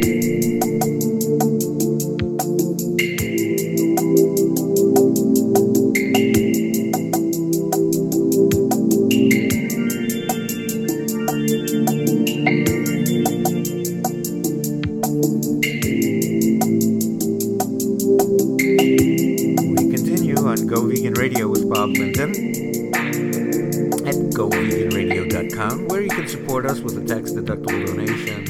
You can also support us through Patreon, and that is the website, GoVeganRadio.com. And we do have a YouTube channel. It seems like I never really mentioned it, but it is youtube.com/GoVeganRadio. A lot of interesting things over there. And what else? Twitter at GoVeganRadio, RadioBobby.com, the amazingly awesome music radio station. I do hope that you will support us with a donation. It would be greatly appreciated. Right now, we're attempting to organize an event, LA Reggae Vegan Fest, or Reggae Vegan Fest if it winds up not in LA. So yeah, if you can help us out with a tax-deductible donation, it will be an amazing day. I promise you that. And I appreciate the help from vegan artist Victoria Hart, who is helping right now. She's helping me get together a logo for LA Reggae Vegan Fest, or Reggae Vegan Fest. And she is definitely very talented, a very talented artist. Time is such a blur. Isn't it? Gosh, it's just never enough of it. or it just races by. Wasn't it just New Year's Day? Now then it was Valentine's Day, and I guess we're coming up on Mother's Day and Father's Day, and then all throughout the year. I mean, the birthdays and the graduations, and then it's the holidays again, all over again, and all the last minute shopping, trying to find the right gift. So, may I suggest the fantastic creative artwork of Victoria Hart. That is vegan artist Victoria Hart, vegan artist. And her website is victoriahart.weebly.com, Victoria, HART.WEEBLY.com, where you can commission her to do animal portraits so realistic you'll be amazed at the captured essence, immortalizing the animals in your life whom you love so dearly. Wouldn't that be a great gift? Who wouldn't want? Why be negative? Everybody would want the gift of an animal portrait, right? And you can see examples at victoriahart.weebly.com. You can email Victoria, that's victoriahart@gmail.com. And I also would like to suggest that you visit her other page, which is mylifecoloringbook.weebly.com. Now, who wouldn't want, am I being negative again? I should say, everybody would want his or her own unique coloring book or coloring page showcasing the special animals in his or her life. Everybody would want that, right? So, check out how it can be done. I mean, the kids will love it, family members. I mean, it's like a great art project. It's very creative. Check it out. It's very easy. Go to mylifecoloringbook.weebly.com. Go Vegan Radio asks you to support your local vegan restaurants, very special places in the community that are serving up the most delicious, nutritious food available, cruelty-free. Check it out if you're in the San Francisco Bay Area, the South Bay, San Jose, Silicon Valley. One of the best in the world is Vegetarian House. Visit the website, vegetarianhouse.us. It's at 520 East Santa Clara Street. Check out the menu, even if you're not in San Jose. Check out the menu just to see, that vegans sacrifice nothing. We sacrifice no one either. So check it out. Vegetarian House caters. If you have a social event coming up, a business event, the food will be great if you get in touch with Vegetarian House, vegetarianhouse.us. I recommend you check out our recent archives at goveganradio.com. While you're there, have I suggested that perhaps you make a tax-deductible donation? Can you imagine that Wayne Pacelle, with all his abusive workplace practices and all his abusive campaigns for animals, was making about $380,000 a year? So that means over $1,000 a day had to be donated to the Humane Society of the United States just for his salary. And right now, if we could get donations that total just a day or two of Wayne Pacelle's salary, we can make a lot of things happen. There's a donate button at goveganradio.com. There are also over 600 programs archived, including a recent one with Eric Weissman of Evolution, Vegan Dog and Cat Food. Very important that you listen to that show. We're talking about the presence of euthanizing drugs in commercial so-called pet food.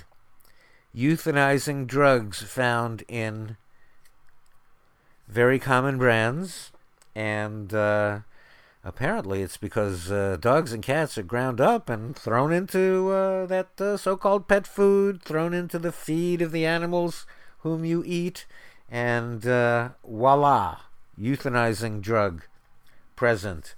not present in Evolution vegan dog and cat food. 25% off dry food for new customers. Call 659-0104. You get 20% off dry food and 10% off canned food on phone orders only when you call on the first Wednesday of any month. Again, that number is 800-659-0104. It's really important. Really important. There has never been a recall of Evolution vegan dog and cat food, which has been around now for nearly 3 decades, about 30 years. Not one recall, and no euthanizing drugs in Evolution. So Daisy loves it too. If you want to support a hot and sexy vegan fashion line, go to sonusdenim.com. Sonus is spelled S like in strawberry, O like in onion, N is in nut, A is in apple, S as in strawberry, and then denim as in denim.com. Sonusdenim.com. The jeans are made with, uniquely made with over 50 patches of denim here in sunny, drought-stricken, wildfire-burnt California. Great-looking denim, great feeling for men and women. Also yoga pants available too from sonusdenim.com, S-O-N-A-S denim.com. And visit possumswelcome.org to learn about an animal sanctuary in the making. This nonprofit is seeking coastal land for a farm animal sanctuary with vision including a vegan cafe, bed and breakfast, weekly seminars on being vegan, veganic farming, cooking, yoga, etc. Help make the dream come true. Visit possumswelcome.org or email Christine at possumswelcome.org. I think that just about does it. I can go back to listening to Radio Bobby now. I'm very excited about that. I'm as excited about that as witnessing the continuing collapse of what has been sold to us as the animal rights movement. So we can finally, and you know, we'll just sweep it all up, and I guess we'll have to put it in the toxic waste bin. We don't want to recycle. We don't want a paint job. We just want to get on with what the animals really need. What the animals need, what the planet and people really need is a vegan movement, vegan education, and vegan activism, to which we are dedicated, and we hope you will support our efforts with a tax-deductible donation at